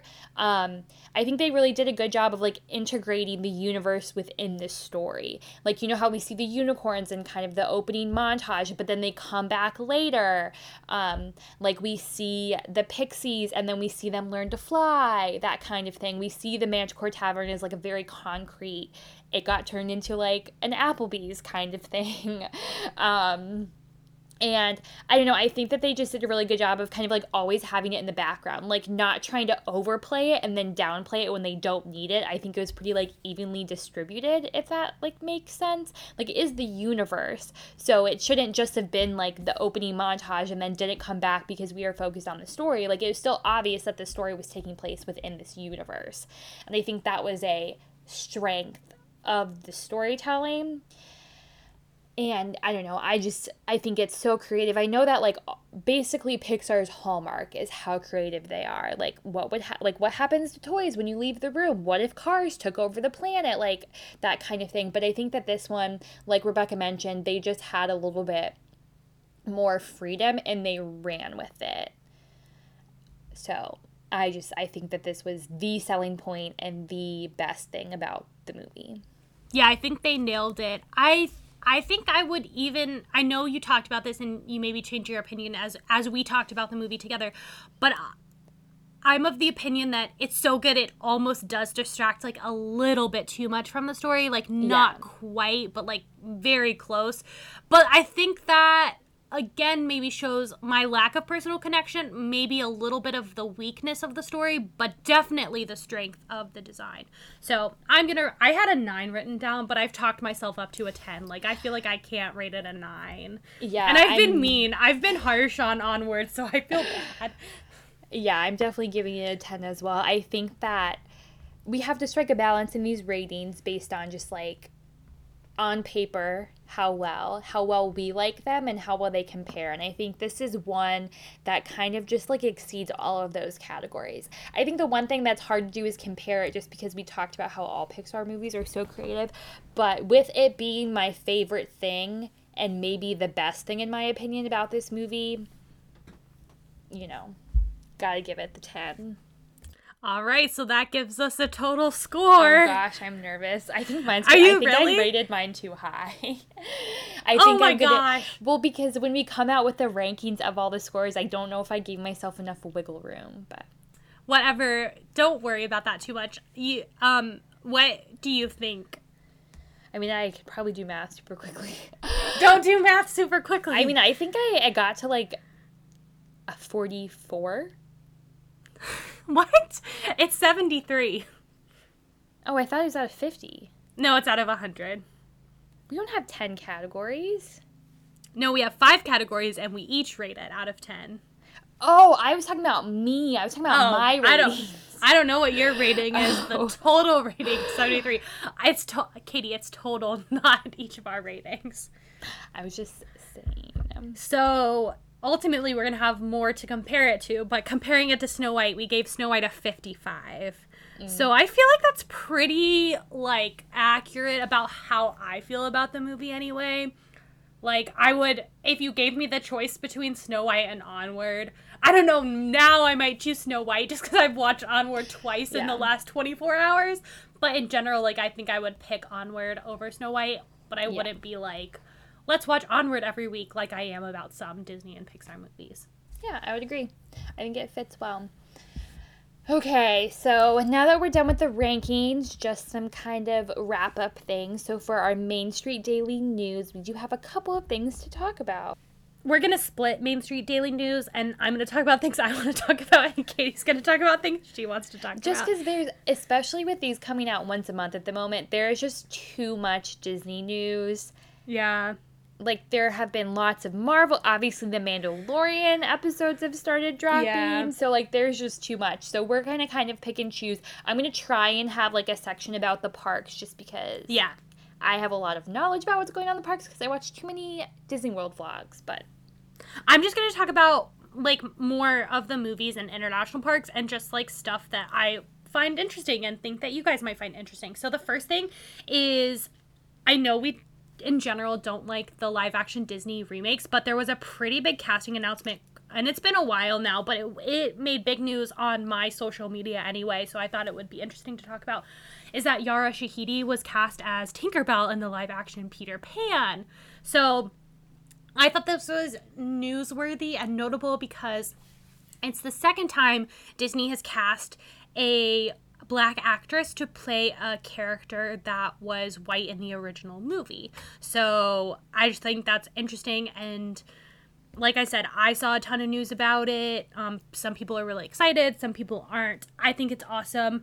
I'm of the opinion that if a person's race, specifically if they're white, isn't a part of their storyline, then it is totally fine, in my opinion, to change the race for the live action. So yeah, I mean, I think that this is awesome. I'm still very hesitant about the live action remakes. I don't know how excited I guess I am about, like, I'm excited for about Peter this specific Pan announcement. See, I was going to kind of take the opposite tact. I feel like Peter Pan is a movie that isn't super popular. Like, it's not like a Beauty and the Beast, where people, like, Belle being somebody's favorite princess is, like, not uncommon. Like, she's a very popular favorite princess. And I think that Peter Pan has a lot of space to grow. There was lots of problems with the original movie, so kind of rectifying them, and even in future remakes with Rooney Mara playing Tiger Lily, and she's not a person of Native American descent. I think that Peter Pan, more than maybe some of the other ones, has place to grow. That's true. And maybe improve upon some things. They have some mistakes they can rectify. Yeah. Also, I heard this recently, but in the original playbook of Peter Pan, like, the natives of Neverland weren't, like, based off of Native Americans. Like, that was something Disney chose to do. Oh, wow. I think they were non-white characters, and I think unfortunately, J.M. Barrie used, like, slurs when he described them, which is also not great, but they weren't, like, supposed to be Native American, parallel to Native American. So I thought that was really interesting. So it's kind of unfortunate that Disney is completely to blame for that and not just the original source material. The second thing I wanted to talk about is that there's going to be a pretty big new expansion at Tokyo Disneyland. They're doing their own version of New Fantasyland. So I think if you follow international parks, you may know about the, like, Beauty and the Beast attraction that they were working at Tokyo Disneyland. But that's kind of all we knew. Now we know there's going to be a little bit more. So that's really exciting. There's also going to be a attraction featuring Baymax from Big Hero 6. The first one. So that is, like, really awesome. There's going to be a mini style studio. And I love that it's in Tokyo, too. Because, like, San Francisco is, like, a mix-up of San Francisco and Tokyo. So I love that. Right? That's so cool. And there's gonna be Minnie's Style Studio, where you can meet Minnie Mouse, and kind of like a Toontown-y type, like, place to meet characters. It looks really awesome. So it's not basically the expansion and the news was that it's not just the, like, Beauty and the Beast attraction, but it's a little bit more. So I'll include the link for that if you guys want to learn more about it, or you can just, like, search Disney Tokyo expansion. But it sounds really excited. And then the last thing I have that I think is notable that I'm so excited for, again, sorry to back up a little bit. This news is going to be obviously Disney and Disney parks and Disney movies, but we're including Star Wars and Marvel because not only are they owned by Disney, but, like, we like that content a lot. Like, we're fans of those Studios. So yeah, when we find something interesting, we're gonna add it. So Star Wars announced that there's going to be a Star Wars Lego holiday special dropping on Disney Plus November 17th. So really soon, if not right before this episode drops. If anyone knows the 1977 Star Wars holiday special, I guess it's kind of like a continuation of that. I have never seen it myself, but I think it's pretty easy to find on YouTube. But like, it's basically like people say it's the worst Star Wars content ever created, that it's really cringy. And basically it's like, it was an excuse to put out like a Christmas special, but in Star Wars, Christmas is called Life Day. And it's this whole like they created a mythology about this celebration. But anyway, I'm so excited for this Lego version, because it's got like Rey and Poe and Finn and BB-8 and Kylo Ren and stuff in it. I'm like, oh my God, I love it. Yeah. I will definitely be watching this. Yeah, so then moving on to some park news. Actually, this isn't in my notes, but I'm just going to quickly mention it because it's related to Star Wars. Since the last recording, I have gone back to Disney World, and I spent significant time at Hollywood Studios because it's the best park. And I got to ride Rise of the Resistance twice. So just update, it's a great ride. I also got to ride Mickey Minnie Runaway Railroad. And that's also a great ride. That exceeded my expectations for it, if I'm being honest with y'all. I think I had some low expectations to begin with, but it exceeded mine. It was so fun, so colorful, so cute. Very fun. Anyways, so as of November 6th, Christmas has come to the Disney parks, or to Disney World, I should say. Magic Kingdom is now decorated. It's decorated a lot more than Magic Kingdom was decorated for Halloween. There's a Christmas tree, and there are now Christmas-themed cavalcades with Santa Claus and characters dressed up in their winter Christmas garb. And the Jingle Cruise is back in business for the holidays. So if you guys don't know, the Jungle Cruise at Magic Kingdom does get rebranded over the holidays as the Jingle Cruise. It's rethemed. There's new Christmas-themed jokes. So that's super fun. And there's new holiday treats that are available. There's also a castle projection show that will happen every night. But there are no dream lights on the castle, which is just like honestly the biggest sad face. I know. So if you don't know, the dream lights are the Christmas lights that go on Cinderella's castle, and Cinderella previously got to light them every night, but now Elsa does it for some reason, even though it's Cinderella's castle, but that's fine. But yeah, there are no dream lights. There's just like a castle projection kind of like montage. It's not even really a show. But yeah, and then those will all be up and out until December 30th. On the same note, the Festival of Holidays is coming to Epcot, and it's starting November 27th and will last until December 30th as well. Currently, it's still food and wine. That is so upsetting about the Christmas lights because I know. The castle is so beautiful. Do you think it has anything to do with also just touching up the castle, or no? I don't know. I don't really know why not? Because it's not like the dream lights. You can do the dream lights without the show, like you can still have them up there. And so I don't think that them having the lights on is any more of like a crowd gatherer than the projection show is, Yeah, so I don't really. I agree. I will say the only thing is that previously the parks had not been staying open until sunset. Unless you stayed well past park close, you would not have been able to see the parks lit up at night. Now with daylight savings time happening and the parks opening later, they are open at dark now. So I don't know if they made that call before they planned on having the parks open later. I'm not really sure. Yeah. But the other thing.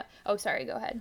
Just to defend Elsa here, she does have powers. So but are the lights is the lights ice?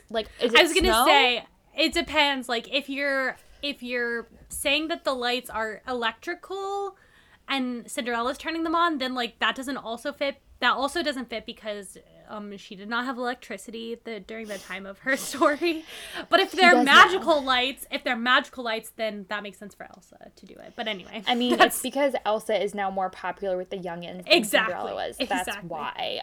But again, just kind of, I know I mentioned this just in passing, the park's closing times are progressively getting later.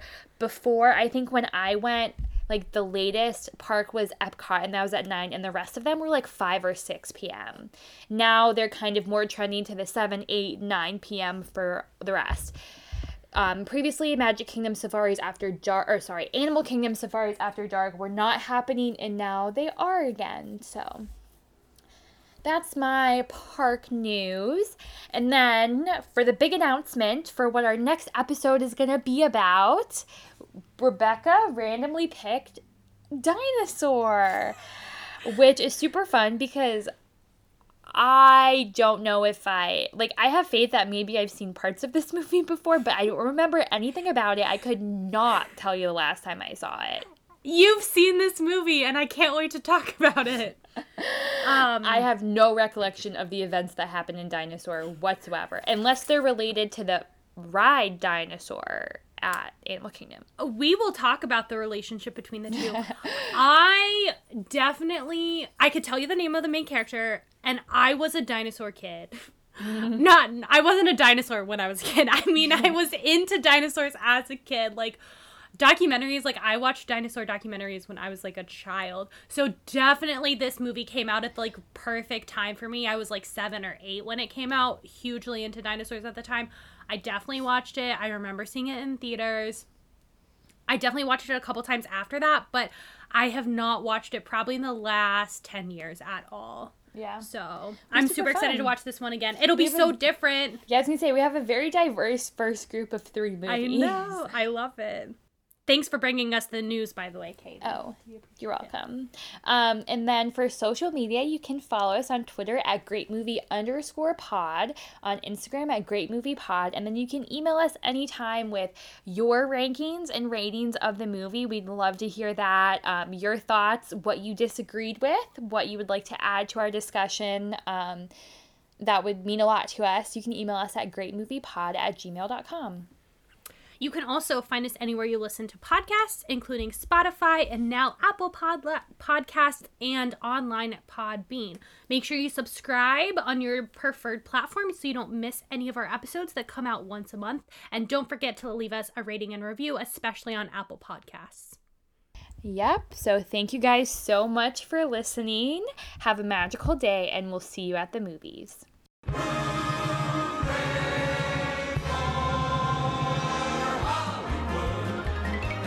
Valley, hooey, holla.